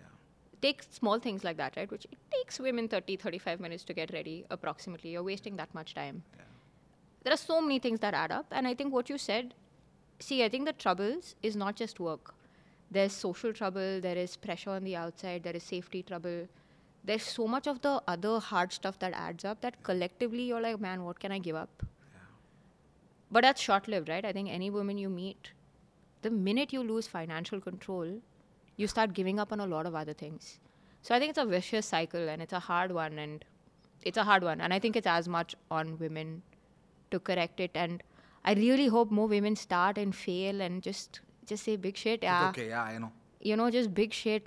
Nobody cares. Everybody has attention span of lizard. Yeah, and also for example, angel investing, the propensity a woman would have at the same income levels to put some amount of capital into risk averse, right? Yeah. Risk averse. It's much lower. I always wonder. I was actually trying to start something and then I was like, again, like I said, sometime in life I'll do it. I think there are 100 active angel investors in women in India today. 100. That's how many there are. 100, and they write I could be wrong, but I got this number from AngelList. There are 10,000 or 12,000 active angel investors in India, active, of which 100 are women. Only 1%. Lesser than. And that's where it's broken. I remember a friend of mine, Shalab. I don't know whether you know Shalab, who now is the chief growth officer at Noise. Okay. Ran his own company called Akiva, Okay. which used to make Yeah. shorts Yeah. and all that. He's a very good friend. And he had taken a new office for Akiva at that time in the Oyo, co-working space. And we were just generally talking. And he's one of the most thoughtful people I know. And he said, dude, I never realized that typically office real estate people will assign the same square footage to a male bathroom as to a female bathroom. But there are 3 stalls in the female bathroom. But in the men, there are 6 or 8 urinals. Men typically take less than 45 seconds to do their job and leave. Women will go, close the door, take off the clothes. So it's probably 3-4 minutes at the very minimum. If they're wearing sari, even more. Plus lesser number, so there is a long line. So for a woman to pee, it takes 15 minutes in my office. For a guy to pee, it takes a minute. Why is the allocation equal? Men should have 30% because that's how you. I'm like, that is so true. And then you're like, ये तो हर चीज में होता होगा उनके साथ. I was like, oh, that is so true. But it's true. That is, it accumulates. And I think the standing line is that, right? We're time poor. And hence everything, we're quite efficient that way, right? We like start deciding things. We're like, chalo, jaldi. But that's it. It all accumulates, right? Imagine taking 2-3 hours of your day away. And it accumulates. So I think there are many reasons. And again, I don't want to say, I think we all have to accept that the system is broken. I think it's changing, and it's changing beautifully. Is it changing fast enough? I don't think so. And I think I actually on my website, I don't know if you've seen it, and it was hilarious. I wear a feminist t-shirt. Yes, I have. Right? And the amount of drama I got for it, I was like, guys, come on. I've not even started operating. Don't tell me what to do. This is my truth. This is what's going to drive me. If people are going to get upset that I'm calling myself a feminist, they need to read and see what it means. Right? I have a fully male board. I have 2 male co-founders. I have a pretty damn good male founding leadership team. I respect all of them. Some of my closest friends are the most incredible men. My husband is an incredible man. So it's not like I'm anti-men in any way. I'm very pro-men, and I'm very pro-men who want to be allies and bring change. And generally, I talk more harshly to women. And I'm like, dude, you need to keep up. Don't give up, So I think it's you hold your ground and say. And I think my answer to this is I don't have a brand yet. So very little to lose. No, that's not true. I think it requires a serious amount of courage because I think, how do I say this? I think the backlash on women who are vocal is 100 times more brutal than the backlash that, for example, I got recently. I don't think it's even close to what happened. So I'll tell you, it's not a secret. I don't have to name her. One of a very, very senior reporters basically called me, and they hound me every 3 months. I'm selling to somebody else from what I know, right? Like every 3 months they tell me who I'm selling to. I'm like, acha, okay, fine. Okay, I'm selling, run the story. And I'm like, I get your business, man. You need clickbait headlines, go for it. But I had a drink with her very recently, and it was the first time I met her, and I was like, and some of the stories from the last, this is a little controversial, but I'm just going to say it. Think about the global takedowns that happened for women CEOs, right? Elizabeth Holmes? Everyone, even back home in India, the ones that kind of get taken down. She actually gave me a metric, and she said, it's modern day witch hunt, and these stories perform so much better than male co-founder takedowns. It creates more fear, right? Like, I think as a female CEO, I was like, man, after 7 or 8 years, if I get attacked like this, is it worth it? You start asking yourself, is it worth it questions? Of course. I mean, there is fraud and legality and all of that, which none of us will ever know the details of. But I mean, if an Elizabeth Holmes is where she is, I know it's a little bit more complex, but an Adam Newman gets $350 million. That's crazy, That is the world we live in. Yeah, that's crazy. Another founder friend of mine told me this very recently, a couple of months back. He's one of the most intelligent and, measured people I've met. I don't know whether you know Siddharth at Tribo. I know of him. I don't know him. He's in Bangalore only. You must meet him. Okay. He's a lovely human being.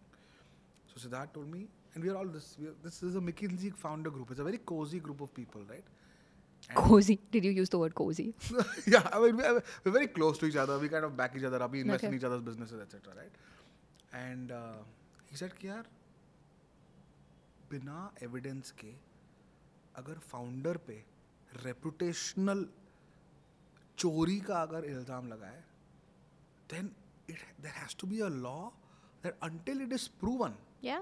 it has to be kept like. You have to keep it quiet, It yeah? has to You're be killing kept somebody's confidential. entire, like, yeah. And like, because tomorrow, if anyone gets acquitted and it's proven that they were innocent, Yeah. the damage was done. Of course, damages. Exactly. It's so easy to pull somebody down. I mean, that's the thing, right? It's a function of being disconnected. It's a function. And again, I go back to her telling me that, like, we got along. We had a drink. And I was like, man, like, what is happening, you know? She like, the truth is these stories do better. She's like, there's data to prove these stories do better. The word is witch hunt, by the way. But it is witch hunt. It is modern day It's a witch very hunt. female word. If it's done on a male founder, it's still called a witch hunt. But the word has female back. I mean, so is a bitch. Yeah. I mean, okay, that's all, you know, it's times are changing and stuff, but these are factual pieces that everybody needs to know. I think it's something I have made peace with, saying I think if I falter, if I make one mistake, I'll get hit 10 times harder. But big shit. Yeah. Do you face that when you raise capital? Oh my God. Oh, we're getting there. We're getting to that question. No, but like, is it real? Like, I think people are very scared I will like cancel them.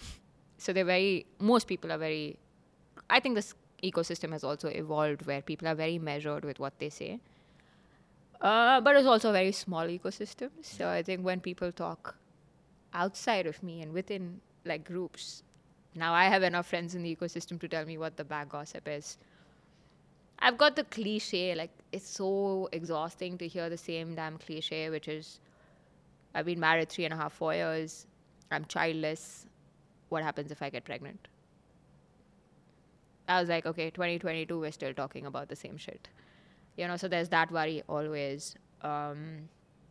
has anyone asked you directly? No. No one can. No, I will cancel the shit out of them.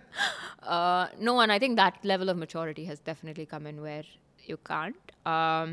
So I think that's one that's happened, and it's something we all know. You know, it happens at corporate. It happens at every stage. It crosses everybody's mind.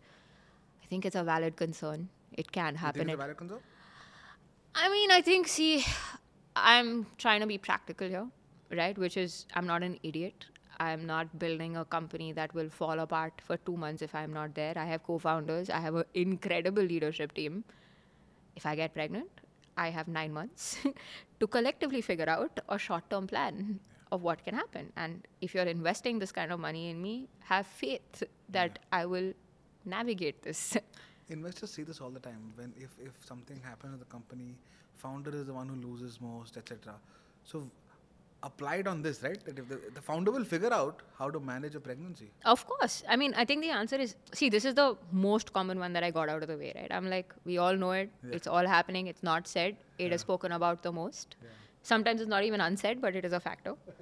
I think the most interesting and the most painful one, it took me a while to get through, is somebody to my face told me, I really like you. I really like your business. But there isn't enough data to prove that women-led businesses in India succeed or make ROI. He told me to my face. And I was like, but you're correct. Tu correct hai. I was like, but if you all don't give us the money, where the hell will we show you? You know, and I think that's where the system is broken, and it will change, right? And now I have enough female women investor friends in the ecosystem, and I complain to them, right? I'm like, how many checks did you write to women today? The answer is they're also afraid because they have more to lose. Like, they have struggled to get into that position, fought all their odds, and if they make a wrong investment, they're screwed. Yeah. You know, so I think everyone's fighting the battle. It'll take a little while. But I think the interesting part here, which is my co-founders agreed for me to be the CEO. You know, I think you have to remember the positives. The positives here are capital partners backed a woman CEO. And I asked somebody this recent question, which I get damn irritated about, because all these reports about Actually, not irritated. I have to be measured about it, which is it's progress. Is it enough progress that we should celebrate and stop? Is my problem, which is what we say 15% of the unicorns in India are led by women, right? How many of them have a female CEO? I have no idea. 0, I think. Nika was the last one, but that cannot be considered a unicorn. And I'm like 0, which means you're celebrating a valuation which has come on the back of a male CEO. Maybe she's running the show. I don't know. But I was like, isn't that the question we should be asking for progress, which is how many women CEOs became unicorns?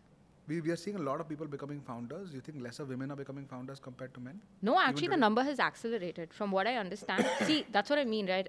Let me talk about the good because I just don't. See, I think the answer is we should celebrate the good, but we should start changing the question so that we move ahead, right? So I think the fact that the numbers have grown to 15% women co-founders is a great sign. That number has changed over the last decade.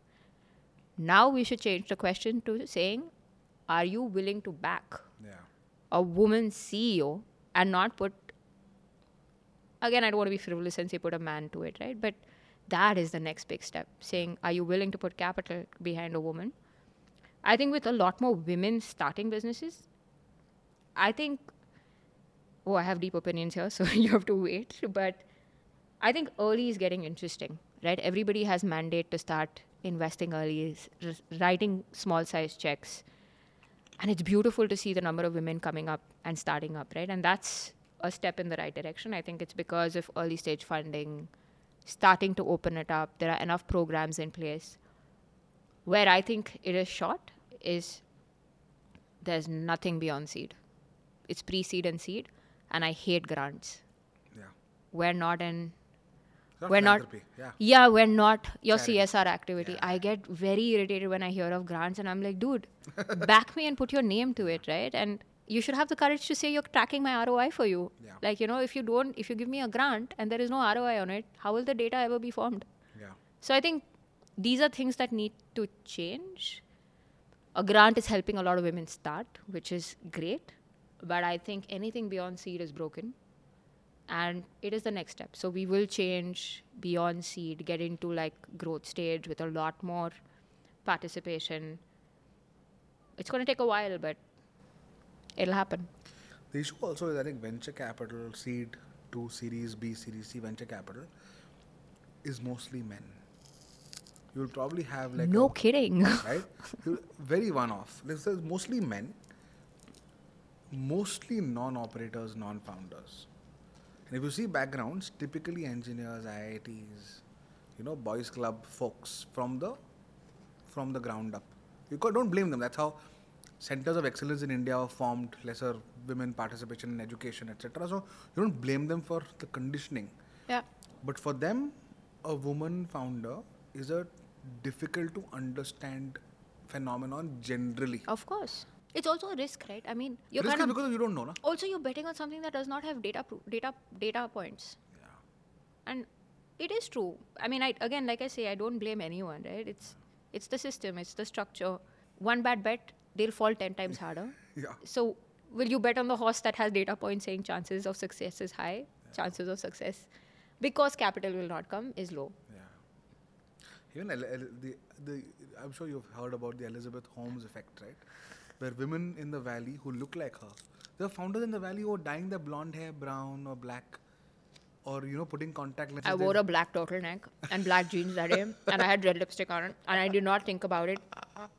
I went for a meeting and I got such a lecture. They were like, dude, you look like her. Stop. I was like, I'm brown. I have no brown hair. What do you want?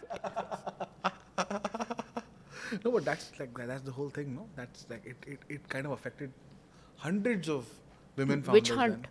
How do you build a team that is so much more experienced, possibly running businesses longer than you, but still respect/reported to you, are accountable to you, and have a especially given that you're COVID born, more remote, etc. How do you build that? I go back to my learning came from when I was 20, and I had to get 300 mechanics 20 years older to me together and listen to me. My single reality is, if you say the truth, you say it with respect, you bring value, you take care of their problems. age, nothing matters. So, it's a time process. And it's exactly what you said, right? You don't bring people who know more than you and tell them what to do. You find a way to say, man, this is the problem statement. How do we solve this? What can I do?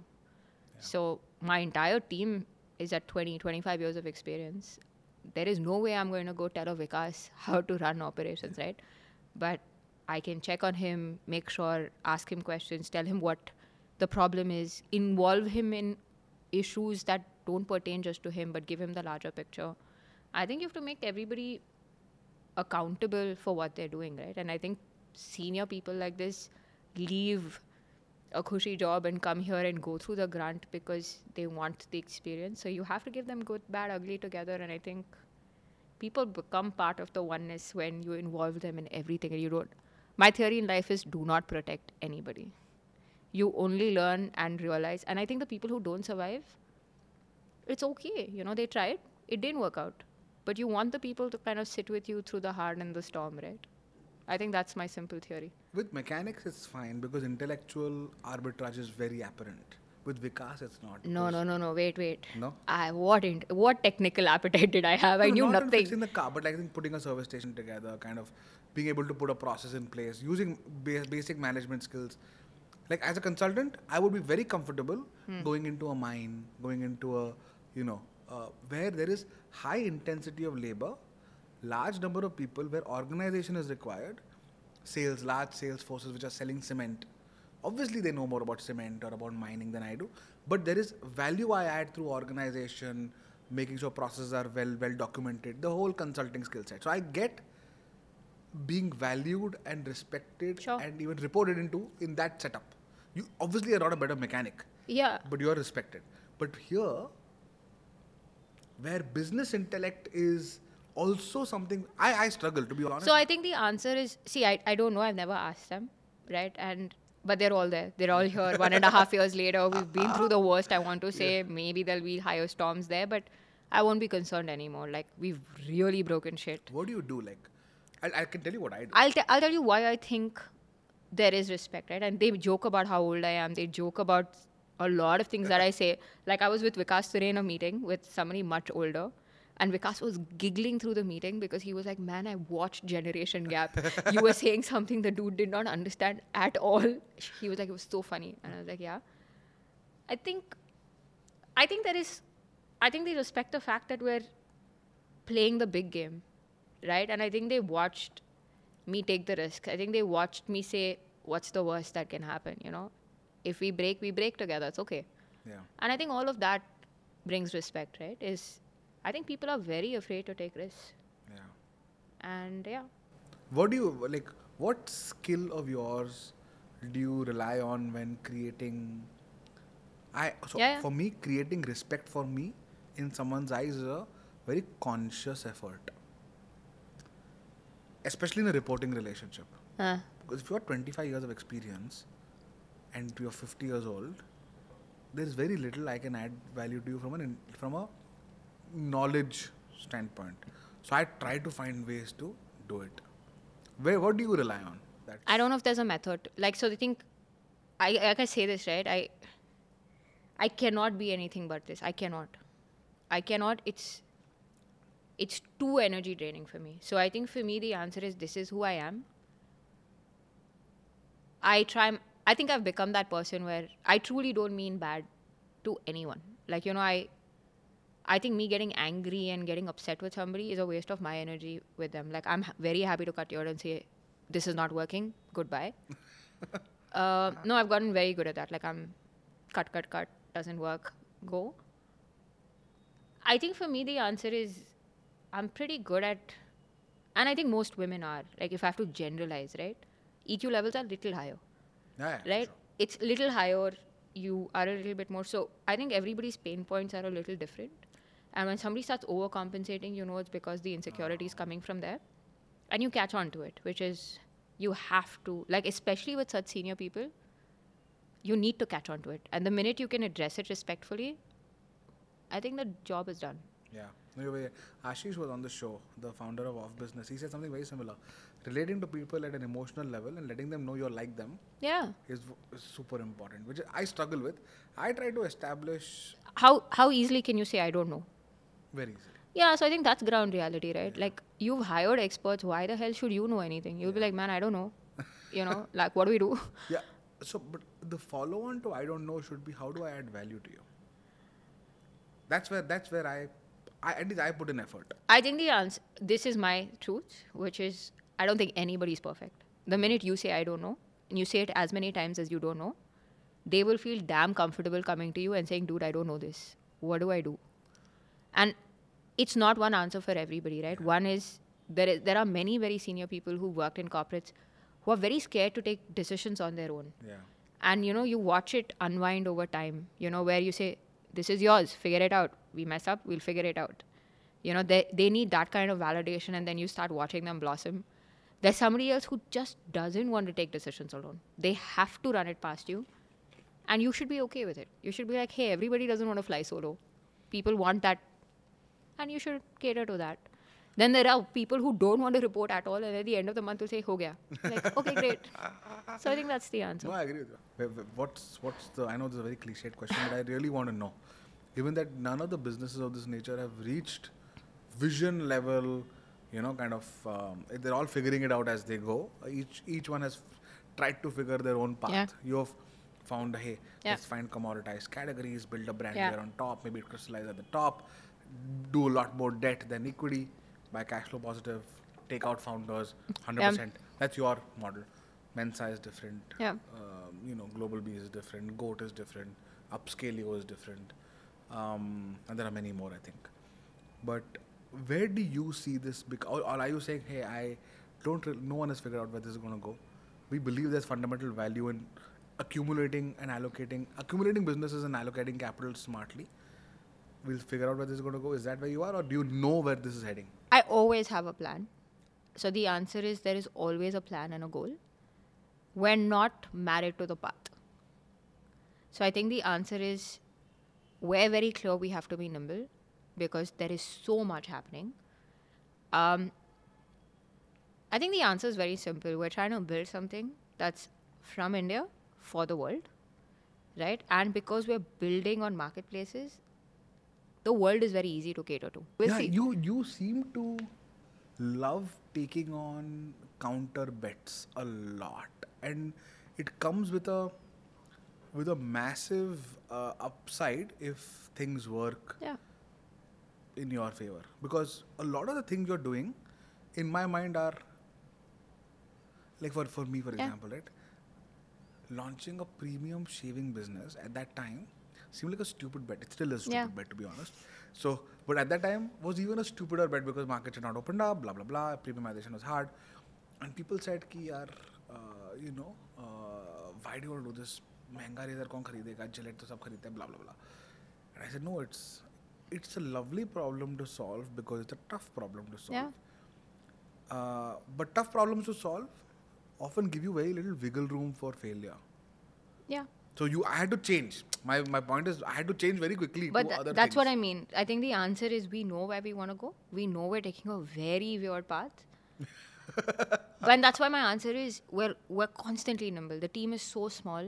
The team is, nobody can believe we're 45 people, right? But the answer is this, the intent remains the same. I think the path keeps changing often enough. And that's something all of us have made peace with, which is we're onto something. We know there are 1,000 knives coming our way. But I think everyone's little bit let go of the fear. And everyone's like, man, we're having fun. Let's keep at it. We fall. This business is cash generating at the end of the day. Unless we really mess up or something really big happens, we have time to figure it out. But I think we keep saying this. And I love the fact that after saying this, people wake up the next day and they're like, chalo. So I think that's great. Yeah, it's a very cool... and I love the way you use the word break a lot, right? And it's what Bezos also says a lot, right? Break. I think Musk or one of these guys says it. Keep breaking things until something amazing comes out, right? That's the only way really... You can't be satisfied, no? Like, you can't be like, arey, itna acha bana hai, wow. I'm like, arey, we're so early, yeah. We're like less than a year into operations. 20 things break every day for us. And now I love it. Like in September, October, if you had spoken to my team, like we would get on a call, everybody was red-faced, everyone was like, life is coming to an end. And now 20 things have broken and everyone's like, acha, theek hai. What should we take care of? And I was like, wow, I've prepared you for life. No, that's amazing. It's so inspiring to hear your story, right? I empathize with, and by empathize I relate to, not empathize. It's not much to empathize. I relate to people who lived outside India, came back after school, kind of. Yeah. I want to actually touch on that a little bit when we were talking before we started about how leaving home early makes you more risk averse. Talk about that a little bit. I think it all goes into that same thing of you start taking care of yourself, you start falling, there's nobody to like take care of the small things, right? It just starts making you a little less fearful, right? And it just comes from that, right? Like, I have this theory that, and it's not a theory, I say it out quite aloud, that, and it's the way I live my life. I think all of us spend 90% of the time thinking about ourselves. What the world thinks of us, how do we look to the world? Oh my God, did I do something wrong? It's just the way all of us are built. Nobody has the time to think about you. They may not mean bad but we spend so much time worrying about the world. I don't think anyone cares, and even if they do, the one thing that's certain is we're all going to die.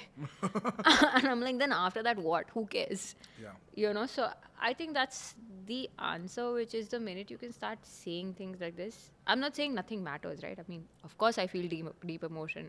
The fact that I can wake up and work the way I do, it's coming from a place of passion, right?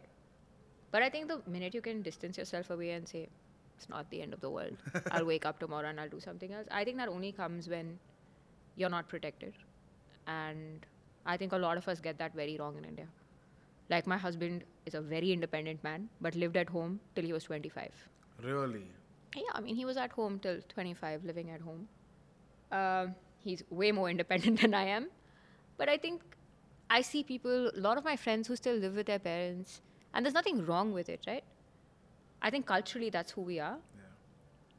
But it never prepares you for life, I think. I mean, so the answer is you don't know where your food is coming from. You don't know if somebody has cleaned your house or not. If you lost something is broken. You just don't know how to do it yourself. Yeah. And those are deep life skills, I think. So I think making money early, in any form, not too much, but learning to kind of make your money and manage it gives you a sense of, I think it's ecstatic in a way, right? And I think that's very important for us in this culture, in India, to learn. It is prevalent internationally, and I think it really helps. Yeah. And I think living alone, which is you have to face some shit. Yeah. And then it kind of makes you realize, as you get older, the shit gets a little bigger, but you'll deal with it. Where do you see yourself personally? You're one of, you're a path-breaking founder. You're doing something people haven't seen. Like I'm scared to do what you do. But why are you scared? What is the worst that'll happen? I don't like variables which are so many. I don't like model भी unproven है, पैसा भी बहुत चाहिए, founder भी नहीं होगा मेरे साथ. There are too many variables, and I don't like too many variables in a startup situation. Also, just 2 years old. So for me, like I feel like if I'm a founder in that situation, I would want to knock off variables quickly, right? So. But you're a path-breaking founder. You're doing amazing work, and I'm sure, like you're saying, right? You'll figure out. You know your goal. You'll figure out your path. But tell me about for you personally, Bhavna. Like what does success mean for you personally? Of course, for 10 Club it is what it is. But for you personally, I don't know success, but I think there's only one thing in my life that matters to me. One thing, and it's choice. I need to always have the choice. What kind of choice? Anything. If I want to do it, I can do it. If I want to walk out, I want to walk out. I think just everything. Any responsibility, with the business and personal both, or just business? Everything, right? Like marriage was huge. I was just like, woof. And it's both of us, right? Both of us have been together for a long time. It took us a while to say, okay, let's get married. I love my husband to death, and he loves me as well. But both of us know divorce is an option. Yeah. Kids is a different ball game. We're like, holy shit, if that happens, there is, oh my God. And that's scary, to a point where we are people that, so I think the answer is, as long as I have the choice, with anything, I'm good. That is success. And do you think you have that today? To a large extent. So, yeah, I don't think there is anything I would do that I don't want to do. Biggest regret ever? It's very hard to think, yeah. I don't know. And I'm not lying. Like, I can't think of... I have no regrets. That's amazing, no? I have zero regrets. Biggest mistake ever? Mistakes, I've made lots.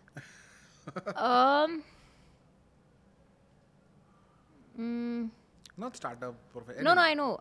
I mean, I think with people, right? I think at the end of the day, because I am the way I am, I do trust a lot more. I do waste time, and I've all my life, I'll be like, I always give the person the benefit of the doubt, and I've realized the person on the other end is not strong enough. They'll wiggle out or they'll do something stupid. I think those are mistakes. It's usually people. I don't think nothing else really accounts. When do you want to retire? Your husband retired. Varun retired 3 years I will back. never retire. Like I said, right, I have no hobbies. I'm not good at anything else. I'm only good at taking swings, and I have zero fear of failure. Do you want to play any sport, play any music? Tried any art, everything. anything? Like, tried everything. But now, so, how do you how you still look really fit? How do you do that? Like, is this more all exercise, no sport? so my new hobby is pottery. I love it. Okay. But let's see how long it lasts. Yeah, I mean, I do things like Varun hikes a lot, so we travel a lot. Okay. And I think that's very important for me. Like, it's very important for me to get out as often because that's change and choice for me.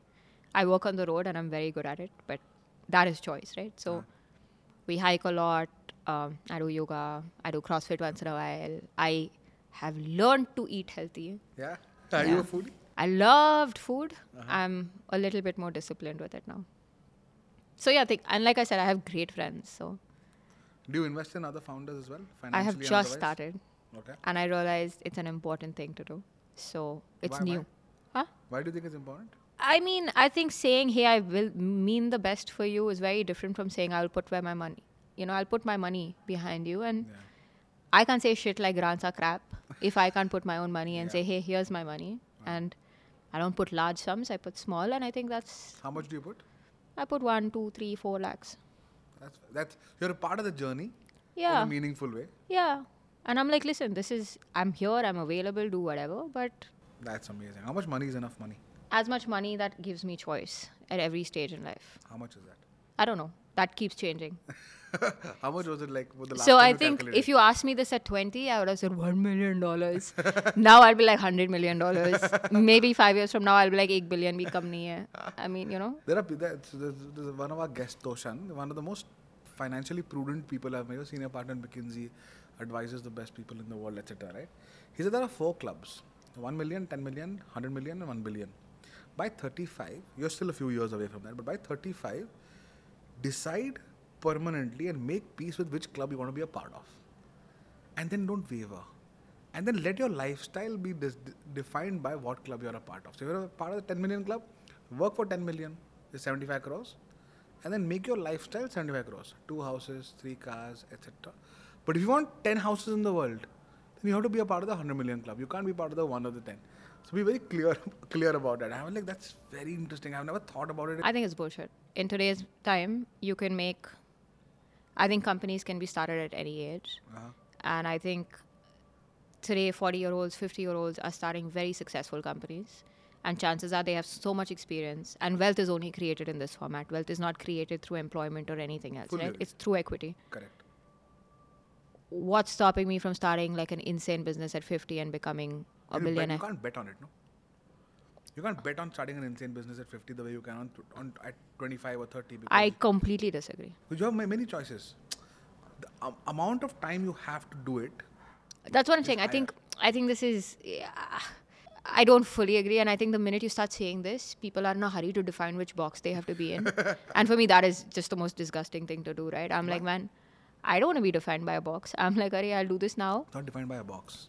It's about being comfortable living a life that you have agreed to live, because there is no upper cap. So I have to tell you Let me reframe this. You yeah. save yourself from dissatisfaction. That sounds very heavy, yeah. I think we're discounting how nimble humans are we have very short memories. At least that's how I'm built. Like when you ask me what my regret, I don't remember. I don't know if I regret anything.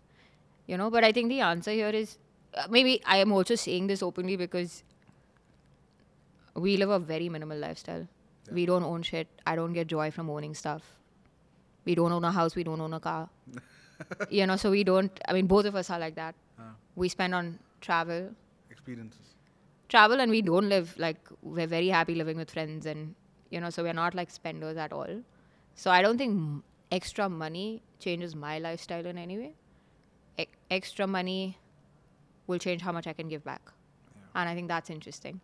So whether that's 10 million, 100 million, or billion. No, but I think money is the most sure shot of choice. Exactly. It's a sure shot recipe for choice. That's what I mean. So for me, I will never say money is not important. I love money because it always gives me choice.